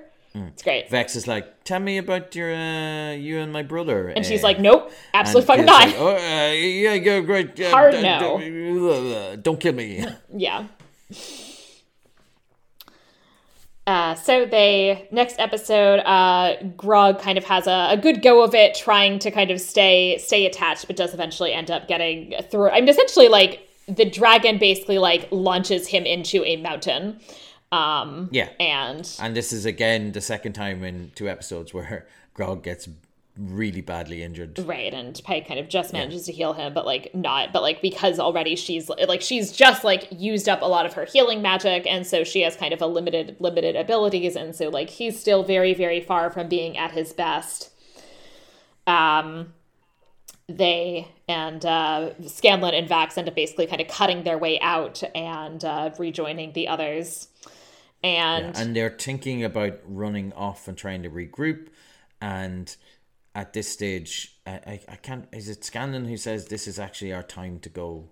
Like, this is our best chance. I think it is, because and they're like, oh, well, it's because, we're injured, but so is he. Turns out that's not totally true. Umbrasyl can, like, do a full recovery in moments in his lair. Full heal, yeah. So they and he's arrive. Actually waiting for them. Yes, they arrive to a waiting and much stronger now Umbrasyl. And this is also then, we get like Scanlan with like his like big moment, right? Where he's like, thinking about, wanting to be the person who his daughter could respect. And as all of the others get incapacitated, Scanlan had been like kind of hiding behind a rock about to run away. And then he manages to get a hold of Mythcarver of the sword and stabs it into Umbrasyl's eye. And plays a little tune, which produces this big blast of energy. Yes. And that basically kills. Effectively, he stabs him and shoots him in the eye at the same time, and it kills Umbrasyl. Yes, so they win. And initially they think Scanlan's dead, while Pike is trying to heal him, and then he reveals that he is in fact alive, and he and Pike kiss. I'm not 100% sure how I feel about that whole relationship. I'm not totally sure I'm here for it. I'm not totally sure that... And again, not related to the series at all. I'm not into it at all. Pike seems like a really nice character and like a really good, pure soul. And Scanlan is not. And Scanlan doesn't seem like he wants to settle down, and Pike seems like she wants somebody who would be up to settle down. They feel very mismatched to me. Yeah, and you mentioned it the last day when we were talking about Dungeons and Dragons. It's a tired trope about the woman who settles down the rambunctious man, right? Gets in to give up his adventurous and fun-loving ways. And the other thing that I will say also that I do really like about the Dungeons and Dragons movie is that they don't need to like neatly pair everybody off, right? Like not everybody ends up coupled up, and I don't love that it's the romance is what really like rings weakest to me in general, is that it feels like, and as I said, like Vax and Keyleth I actually do kind of like, but the other two couples I'm not that enthusiastic about as like couple pairings, but also even in addition to that, I don't love the aspect of like needing to have everybody like, in fact, heterosexually paired up, like feels very and meh. If we think back to the D&D movie, what we really enjoyed was that Holga and Chris Pine's character don't end up together. Are just best buddies. Like they're just best buddies, and they're doing this, and that's what Pike and Grog are. Like they are best buddies, and like you could make jokes about the fact that Grog is a giant and Pike and just for the record, Pike is drawn very attractively. Oh yeah, no, I think she's very pretty, and if she would like a partner of whatever gender and size, I hope she finds them. She should go for it. But like there's never any indication that Grog and Pike have had anything other than they're a really nice platonic relationship. I really, really like that. Yeah. So as they are celebrating, everybody except for Vox Machina and Keeper Yenin fall, well, dead or asleep, but turns out they're asleep. And this is because Yenin, it's not like Raishan the dragon has like possessed Yenin, right? It's not that Yenin has always been. Yeah. She's taken over. Yeah, she's like taken over this body and basically says like, look, I'm not sure that I'm here for like Thornak's weird plans anymore. And so I'm interested in an alliance. I want to be a double agent dragon. Yeah. It's like she's like, I want to fight against this because this doesn't make sense what he's going for. Yeah. And again, there's still this idea that there's another big bad behind all of this, because the big bad from the end of the first season is still out there. It's that glowing black orb that started sucking in the priests at the end of the first one is still there. Is still there. And Thordak and most of the Chroma Conclave are also still very much around. And the last thing that we see is that Thordak has in his lair a whole clutch of dragon eggs. Yeah. Baby dragon army. They're going to be baby dragon army or large army of dragons. We're not sure. And so cute. We don't know if they're going to be cute, Sarah. How can they not Can't be cute? saying this just Babies. yet. You're picturing your stuffed timber show. My Thumber show. Who is Dolce's best friend. Yeah. That's what I'm picturing. I'm picturing the plush dragon that, yes, for all listeners, please be aware that I bought a plush of Thumber show, which is, by the way, larger than I anticipated. And it's a very big plush. My cat and the cat and Thumber show are about the same size. Like Dolce's a little taller, but Thumber show is like a lot wider. A lot. So they're like saying they're roughly the same size is doing like I think they're roughly a massive disservice. I think they're like roughly the same mass, maybe, because Dolce is like a little taller and a little longer, but Thumber show is significantly wider, and she is like nonstop cuddling with the plush Thumber show, and it makes me incredibly happy. Yeah, and that's lovely. Yeah. But that's where we end, is with the Dragon Army, future Dragon Army ready to go, and one of Tordak's minions going, I want to help Vox Machina to take him down. Yeah, so good to move into the next season. But we do not have the next season, so instead we're going to talk about what they got right and wrong in a segment that we call As usual, when we talk about fantasy, they're making everything up. It's not real. There are dragons and giants, etc. They can do whatever the hell they want. But I'm going to chat about a couple of things that I thought sort of, I guess kind of interestingly, didn't ring quite true to me. But then I'm going to just talk about some fun things about magical creatures, or, well, creatures that appear that have magical functions, at least. And then I'm going to, and then we'll do other things in the next segment. So, diplomacy. Percy's really good at it. Why does Percy not know how diplomacy works? So, in like actual medieval diplomacy or diplomacy ever, the way that you get an audience with the leaders of the city isn't by running up to the guards on the outskirts of the city. Those people are not particularly high status. They probably don't know the rulers of the city. They're just like low-level people in like, they're like low-level employees, essentially. It's like you walk into... now I'm trying to like think of a good example. It's like you walk into an Amazon warehouse and ask the guy like packing the boxes, can I talk to Jeff Bezos? And of course he will take you straight up to Jeff. Jeff. And of course it's going to take you straight to Jeff. It's like essentially the equivalent to that. So ideally, letters should have been sent in advance.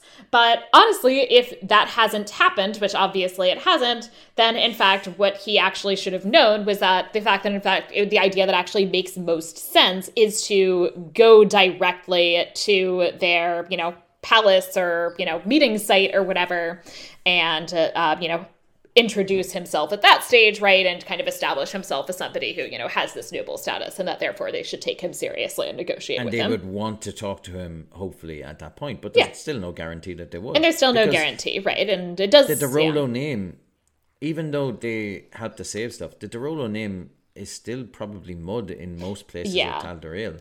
I mean, it makes sense for him to use it on the grounds that it's the arguably, I don't know, actually. On the one hand, arguably, is it the best, basis for negotiation that they have? On the one hand, maybe. On the other hand, I guess I also don't know how fast news has traveled, but didn't they just, officially, do the kind of big, award and announcement about, how honored Vox Machina is? I kind of wonder if actually it would be better off to negotiate just from the basis of being Vox Machina.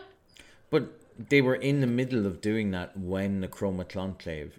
That's true. I did it again. Chroma-Conclave. Conclave attacked. So there was no real chance for that word to get out because all of the people who were there were killed. Yeah, so the Derolo name actually might be the best that they've got in terms of kind of establishing a reason that they should care about these people as opposed to anybody else coming and, you know, asking for aid. But as you said, it is of limited power. Yeah, as a person who grew up in that realm, that caste of society, he should have known you can't just ramp up to the guards and go, I demand an audience with the leader of the city. Exactly. So, like, that's very silly, is that it's this kind of weird... It's not how diplomacy would have really worked. It clearly isn't also... It's clearly also not how diplomacy works in this universe, and it's very odd that Percy, who, as you said, right, grew up as this very privileged person who would have existed within this world of, you know, upper level diplomacy, it's very odd that he would have like not known how to go about doing this in at least like the best possible way given their position. The temples, the other thing that I found was odd is that the temples in Vasselheim, so arguably basically they're like, you know, we're kind of just focusing on our own shit and are kind of, you know, maintaining this sort of isolationist neutrality. I will just note that does not represent the reality of, say, the church in the Middle Ages. That the idea that religious institutions are, you know, neutral or isolated from politics is simply not correct. The church is intervening constantly in politics, and the two are very deeply intertwined, which also, you know, makes sense when you think about the fact that, you know, these social elites are like all, you know, related to one another, right? That it's like the younger sons of the nobility who are the ones that end up with the highest church positions. And so, you know, it is all very, very much clearly intertwined. And so the kind of representation of religious institutions as being kind of politically isolated does not seem reflective of a medieval reality. Yeah, from everything I've come across from reading and looking stuff up and from listening to you over the last few years, the church was not taking a backseat in terms of whether or not countries were going to war. Like, they were absolutely, in a lot of cases, the instigators of why countries were going to war. Indeed. So this idea that it's realistic that the church are like in their own city going, no, we're not, we're going to stay neutral. Yeah, no, so that doesn't really make sense. Make a great deal of sense. The other thing is that I'm just going to talk about some of the animal representation, or mythical beasts, mythical-ish beast representation that we get in the series, or in this season. So first of all, the Sphinx. We're going to talk about sphinxes? Yes, we're going to talk about sphinxes. So sphinxes are interestingly something that shows up very prominently both in Egyptian and Greek traditions. And I actually find it fun that in this series, we have a pair of a female and a male sphinx. And in fact, the Sphinx is typically depicted as female in Greek representations and typically depicted as male in Egyptian representations. So fun that we get that kind of combination. Yeah. Yeah, I didn't realize they showed up in Greeks. Obviously, everyone knows about the Sphinx. The Sphinx, right? We have, of course, the very kind of famous image of the Sphinx from Egyptian art, right? That is kind of located at the I didn't realize that there were other Sphinxes. Yeah, so the Great Sphinx of Giza, right, is the striking representation of the Sphinx. The other, I would say, kind of so from the Greek side, the most famous representation of the Sphinx is a literary one or a mythological one, and that is that the Sphinx, of course, plays a crucial role in the Oedipus story. Oedipus is probably now best known for being the guy who killed his father and married his mother. Yeah. And so the deal with... Because, as we know, he was from Alabama. Yeah, And... So essentially what the Sphinx is represented often as doing is the Sphinx basically is the kind of like shows up and is at a crossroads and asks kind of riddles or puzzles, because the Sphinx is often associated with wisdom. And essentially you cannot pass unless you answer the riddle that the Sphinx asks of you.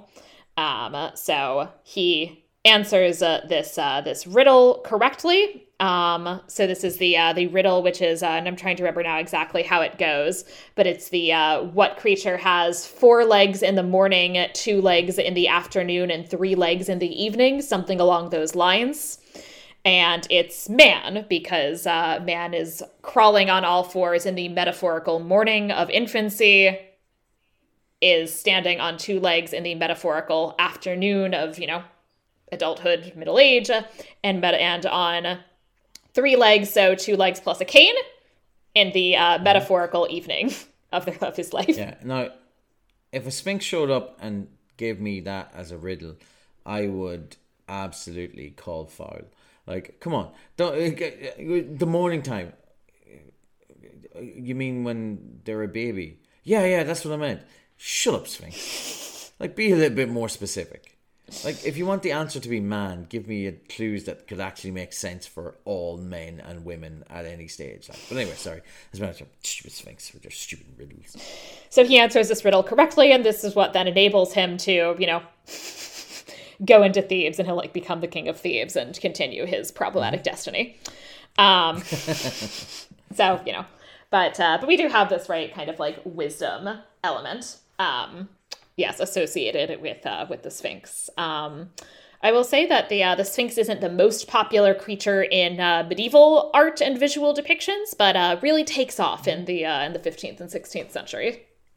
Renaissance art. Yes, Renaissance art. They like the Sphinx. The other thing is that I wanted to talk about ravens, and I found lots of fun things about ravens. I love ravens. Ravens are the best. Ravens are very cool. They're so smart. Yeah, very smart. Ravens are often linked with death because they are carrion birds. And a lot of people, when you most often see ravens, is when they are eating corpses on the battlefield. Yeah. And so there are, interestingly, a lot of... a wide range, I guess one might say, of depictions of ravens, some of which are more positive and some of which are less so. So I found some hilarious stuff about the depictions of ravens. So, if you read the Hebrew Bible, there's a raven in the Hebrew Bible. The raven is, in fact, the first bird that Noah sends out from the ark to go and see if there is land.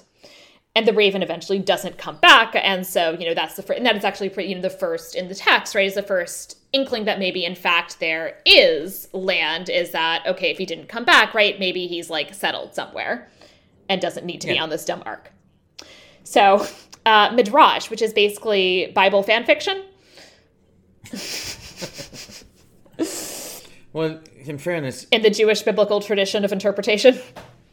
You described that as the New Testament as well, so... There's a lot of Bible. Yeah, the New Testament is Christian Bible fan fiction. Midrash is Jewish Bible fan fiction. Mm-hmm. So, there are some Midrash that suggested the reason that the raven didn't come back, it was because it was too busy feeding on the corpses of those who died in the flood. Nice.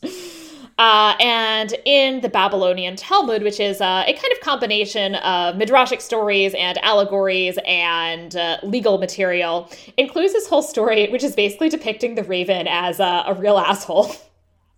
So...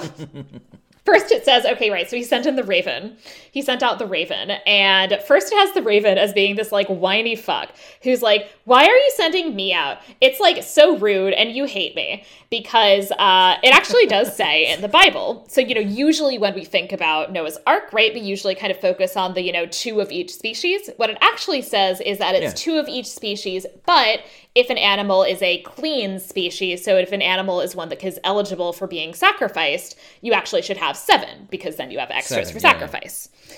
I think we might have talked about this before, yeah. Probably. So because of that, then the raven is like, yo, there's only 2 of us. There's, still, I don't know, maybe you killed 1, but there's still 5 of them. Why don't you send out them instead of me? And then the raven's like, maybe you're just sending me because you want to Noah because you want to fuck my raven wife. Well, Noah was played by Russell Crowe, so... Who knows? Crowe. He's, I thought you'd like that. Yep. So then the then Noah, so there's this whole thing, right, that they kind of get into this claim, right, that in fact, despite the deliberate 2x2 element, in fact, sexual intercourse on the ark was not permitted. And Noah's like, what? Come on, I'm not even allowed to fuck my own wife. Clearly, I'm not fucking your wife.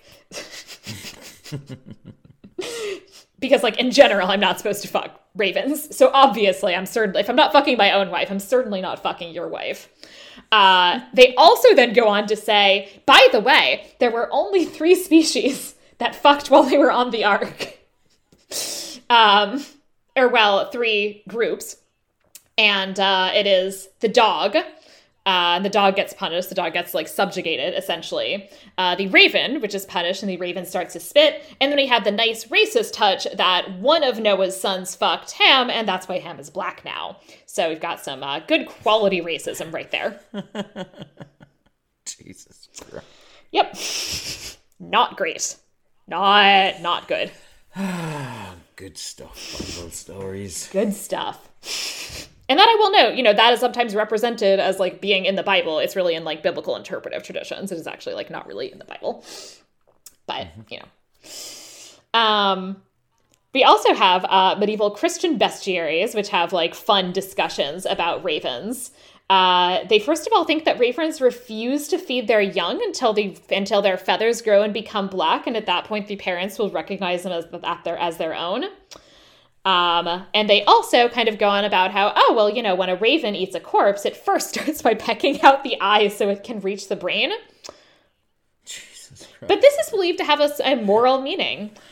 Just as the raven starts by pecking out the eyes, that's like how the devil starts by plucking out our ability to judge correctly. And so you can attack the brain, attack our minds. Oh, interesting. Mm-hmm. However, the raven also has positive moments. Ravens were believed to have protected the corpse of the 4th century martyr Saint Vincent of Saragossa. A raven also... Like protected it? Or protected it, in fact. Hey, so, in like an interesting reversal, actually, yes, to protect it, essentially. And also that ravens actually, prevented a death. That, Benedict of Nursia was going to, eat something that was poisoned, and, a raven stopped him. Oh, cool. And in the Quran also includes the raven in in their version of the story of Cain and Abel, and explains that that's actually how Cain learned how to bury his brother's corpse, is because he saw a raven burying its mate, and is like, that's what I should do with my brother. Well, it makes sense. If it's good enough for a raven, it's good enough for me. So, yeah, I think it's kind of interesting that the raven kind of has this association with death, and sometimes that comes out in terms of the raven being seen really negatively, but sometimes it is a kind of more positive or neutral reading, and which I think is interesting given the figure of the matron of the ravens here, that there is some amount of, yes, she's associated with death, but is that, a bad thing per se? No. And this is a really standard thing in fantasy, that ravens and death are associated with each other. It's interesting to find out that that's linked back as far back as the Bible and stories that came before and fan fiction that came afterwards. Yeah, and it shows up in Norse mythology as well. It shows up in all sorts of places in a way that kind of makes a lot of sense, given that for a lot of people, when you saw ravens because they showed up to eat corpses. Yeah, and it's the main time you saw ravens. And there is also the legend, the English legend, that there's the I didn't look it up. I'm actually not 100% sure how far it goes back, but there are the ravens at the Tower of London, and if all of the ravens ever leave, that is when England will fall. So, if you would like to bring about the end of the British of England, you should go and kidnap some ravens. I'm just saying. Well, I like ravens too much to do that. I wouldn't want to harm them. You don't have to harm them. You could just kidnap them. You don't have to kill them. You could just kidnap them and take them to Ireland. I mean, but they're English ravens, so they're probably pricks. that raven that was given shit to Noah on the ark, that's probably an English raven. What, you want to fuck my wife, Noah? You want to fuck my wife, Noah? I love the Talmud. Hilarious.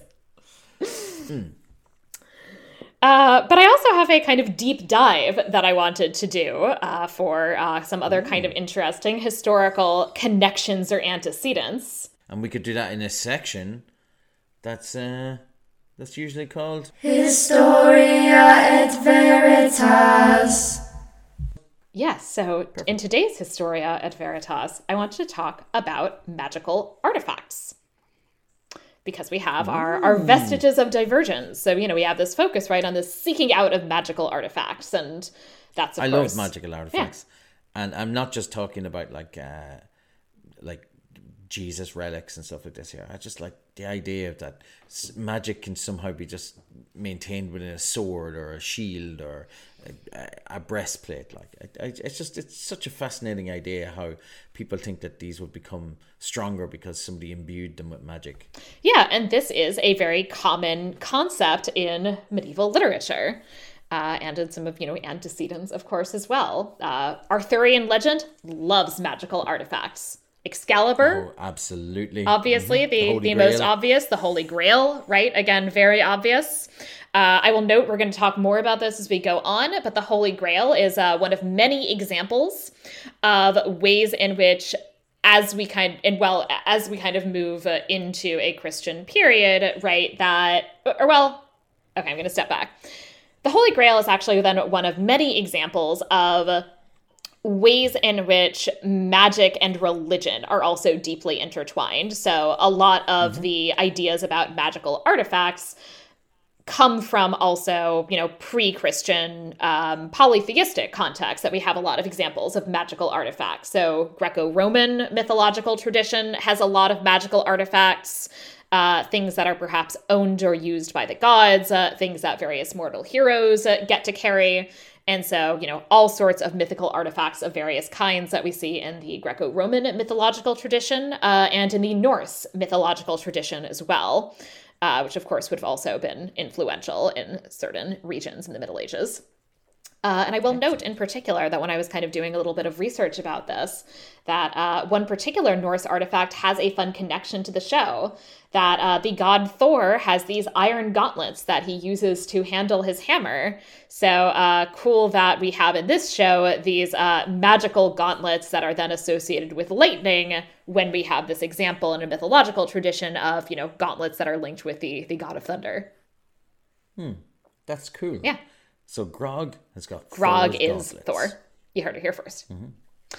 So yes, Arthurian legend, right? We have then Excalibur, we have Excalibur, which I already mentioned, but then also, as I said, that we have you brought off the Holy Grail as an example then of how in the Christian tradition, there is also continues to be a link between objects that are magical because of some kind of religious connection, right? That the Holy Grail is, of course, meant to be the cup that Jesus drank from at the Last Supper. And that is where its power comes from. And I'll talk more about that category of magical artifacts in a moment. Another famous one from Arthurian tradition that has previously come up on this podcast is the girdle received... It's previously what, Sarah? Discussed. Oh, discussed, sorry. Because you did say come up, and I was just thinking that's a very interesting choice of words. The girdle received by Gawain in Sir Gawain and the Green Knight, or what in the context of the film I referred to repeatedly as the cum-encrusted girdle, because it sure is. Did, and I knew you were going to do it, and you brought it up. Keep going. You brought it up. It is less cum-encrusted in the poem. I would describe it. But in both the poem and in the film inspired by it, there is this claim made that the girdle will keep the wearer from being killed, right? So this object that has in it this particular supposed magical power. There is a strong link in a lot of these traditions between magical artifacts, so things that have power and that also are specifically used as weapons. Or as military attire. A lot of them seem to be that way. Yeah, there's a lot of swords, a lot of bows, a lot of shields, a lot of armor. And this is also, there's, kind of links as well in various other literary traditions that there are swords that, even if they're not quite as overtly magical, there's still some kind of implication that there's something special or some kind of power that they have. There's a lot of named swords. So like El Cid, the swords aren't exactly magical, but they kind of go out of their way to name his swords.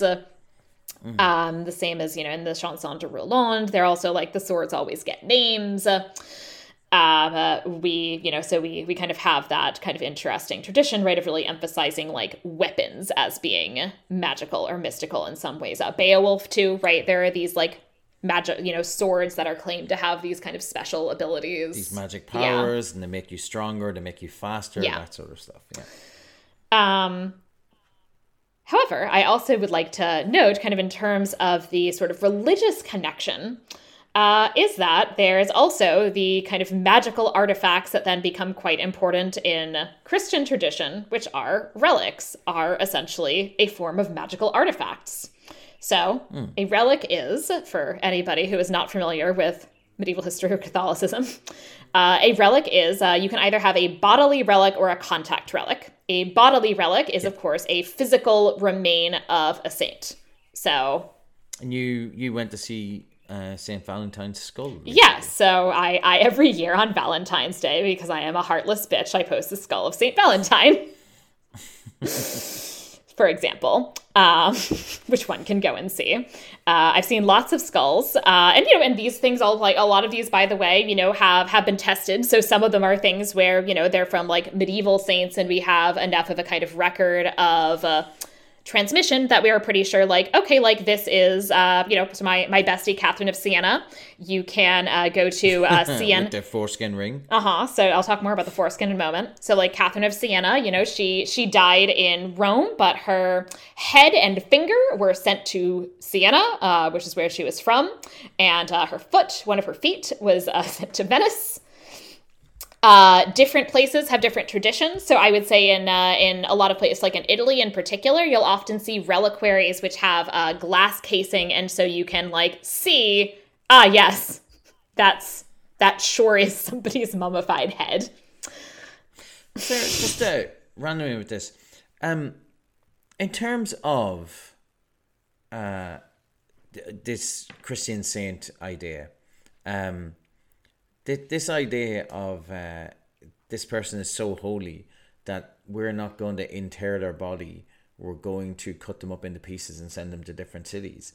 Like, is that not counterintuitive with the whole Catholic religion thing anyway?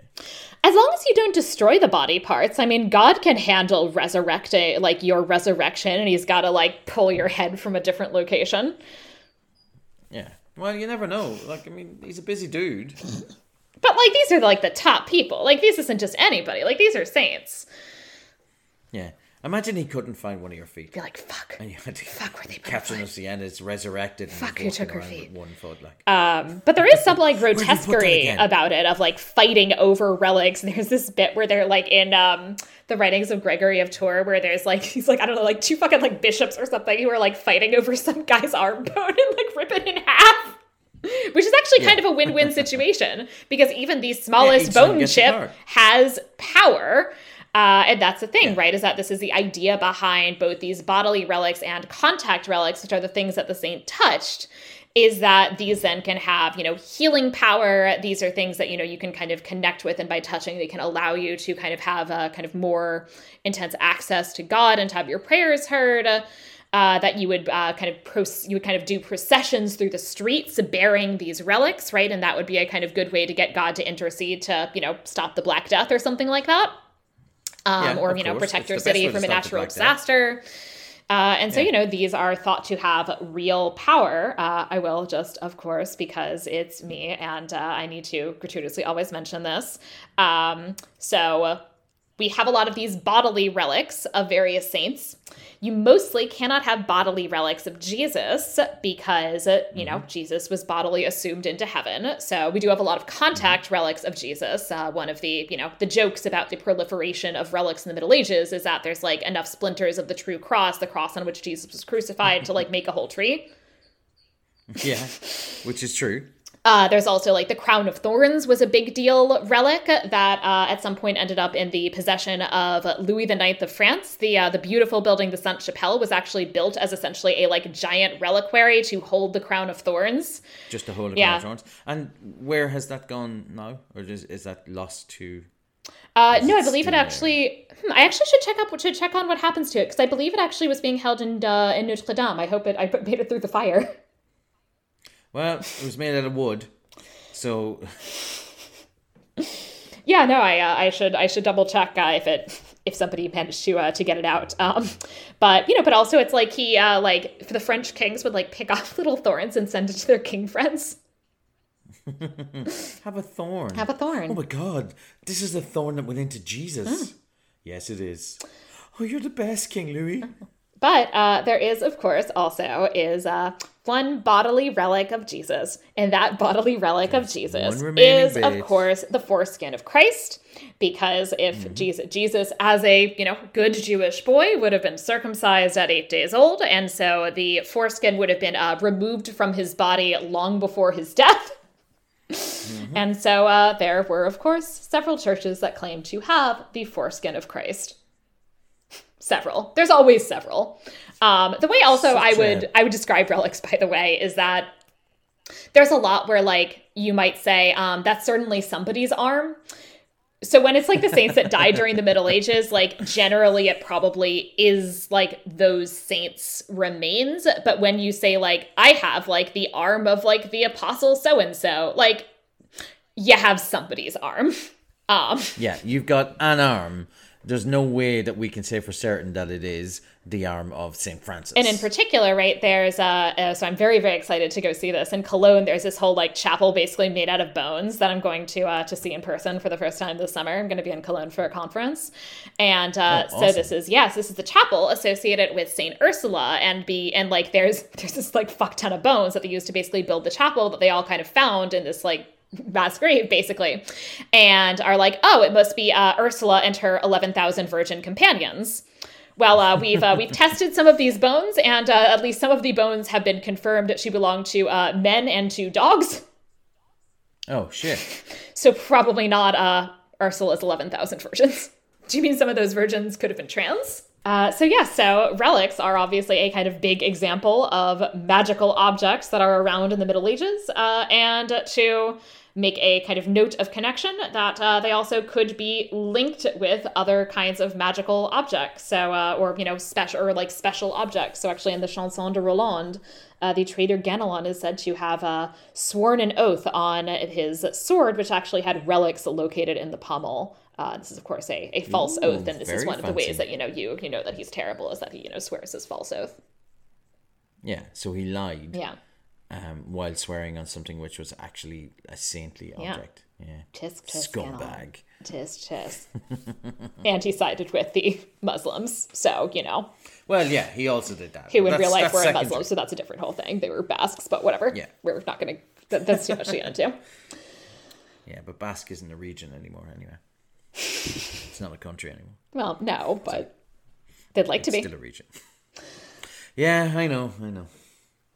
Well, after that deep dive, in our next section, we talk about a idea that we might have for a film or other piece of media inspired by this one, a section that we call Fabula Nostra. Sarah, do you want me to go first? Sure. Perfect. So I was thinking about ChatGPT this week. Oh, God. And since this is called Vox Machina, I have decided that it would be a good idea if we had like a little anthology series where we just fed a prompt into GPT, and then we just took the story that came out of it and then turned it into like a little animated adventure. So that's my version of Vox Machina. So the voice from the machine is ChatGPT pointing out these medieval / Dungeons and Dragons stories, and then we would turn them into like a show. Fun. And they can be voiced by all of the cast from Vox Machina, the actual series, because they're all incredibly talented voice actors. And I just want to see what a tool like ChatGPT would actually be able to produce. So that's what I'll do. It's just a small thing, and for anybody listening, this will really age the podcast. And when it was recorded, the ChatGPT happens to be big in the news at the minute. But yeah, that's how it works. Man, I'm so sick of talking about ChatGPT, but yeah, I think that would be interesting. But yeah, but also I will note, ChatGPT, one of its many failings, my friend asked it about the ring that Catherine of Siena wore in her mystical marriage with Jesus, and it like made up some bullshit about a metal ring. So like if ChatGPT like can't even like, get the foreskin of Christ, like what's the point of it? Boring, yeah, ChatGPT. Exactly. Boring. What were you and your friends doing?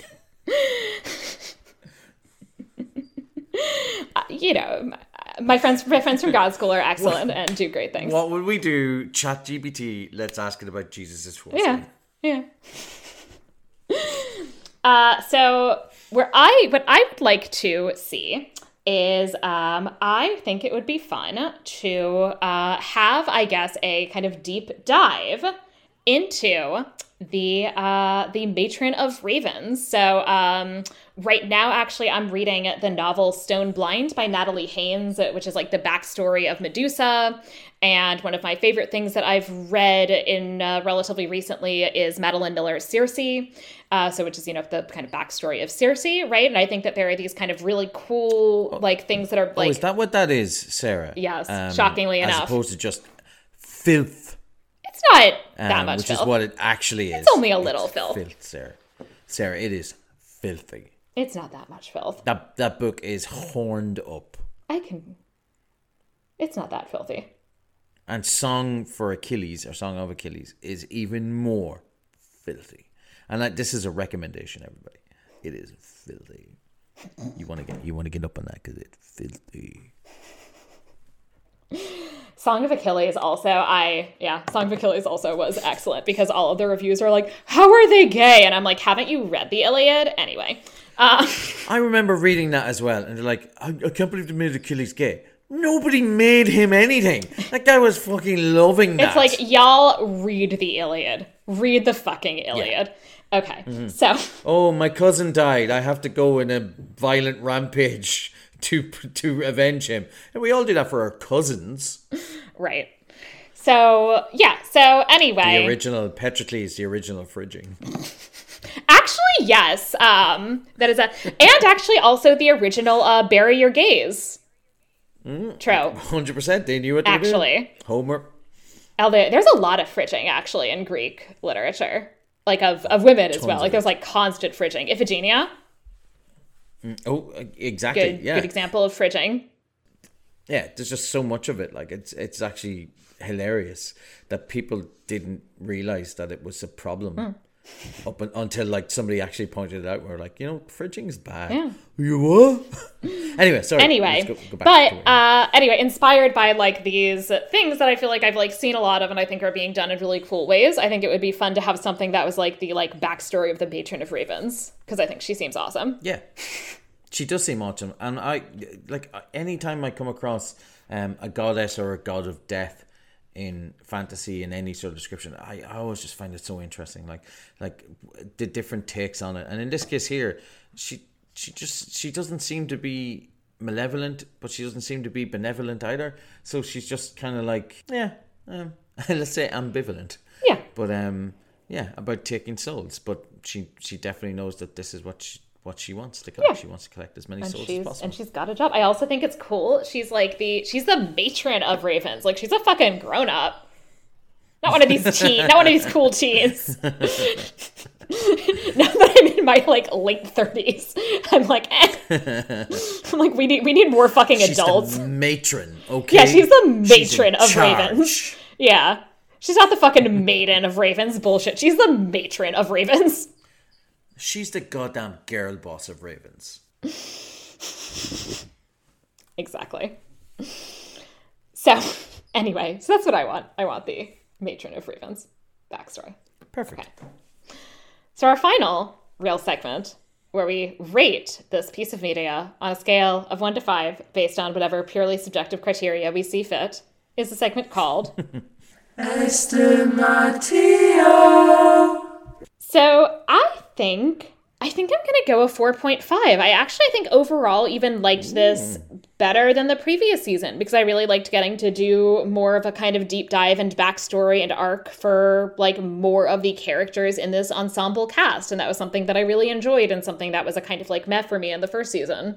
I think I'm actually going to go up. I think I'm going to go 4.5. Excellent.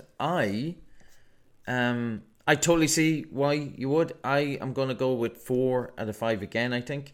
I enjoyed it as much as I did the last time. I think the story is very strong.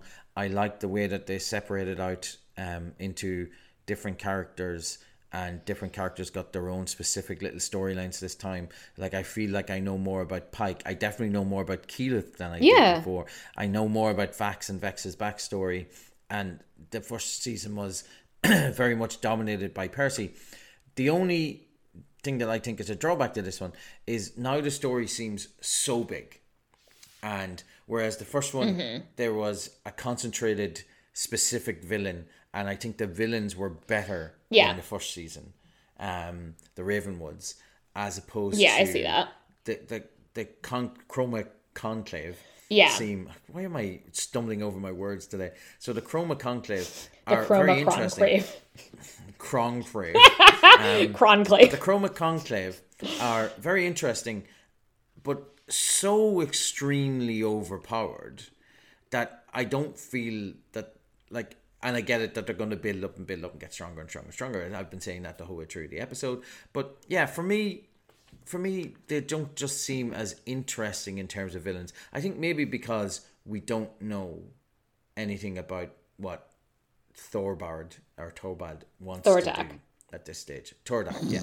What he wants to do at this. It's an insult to Lance Reddick's memory, Ollie.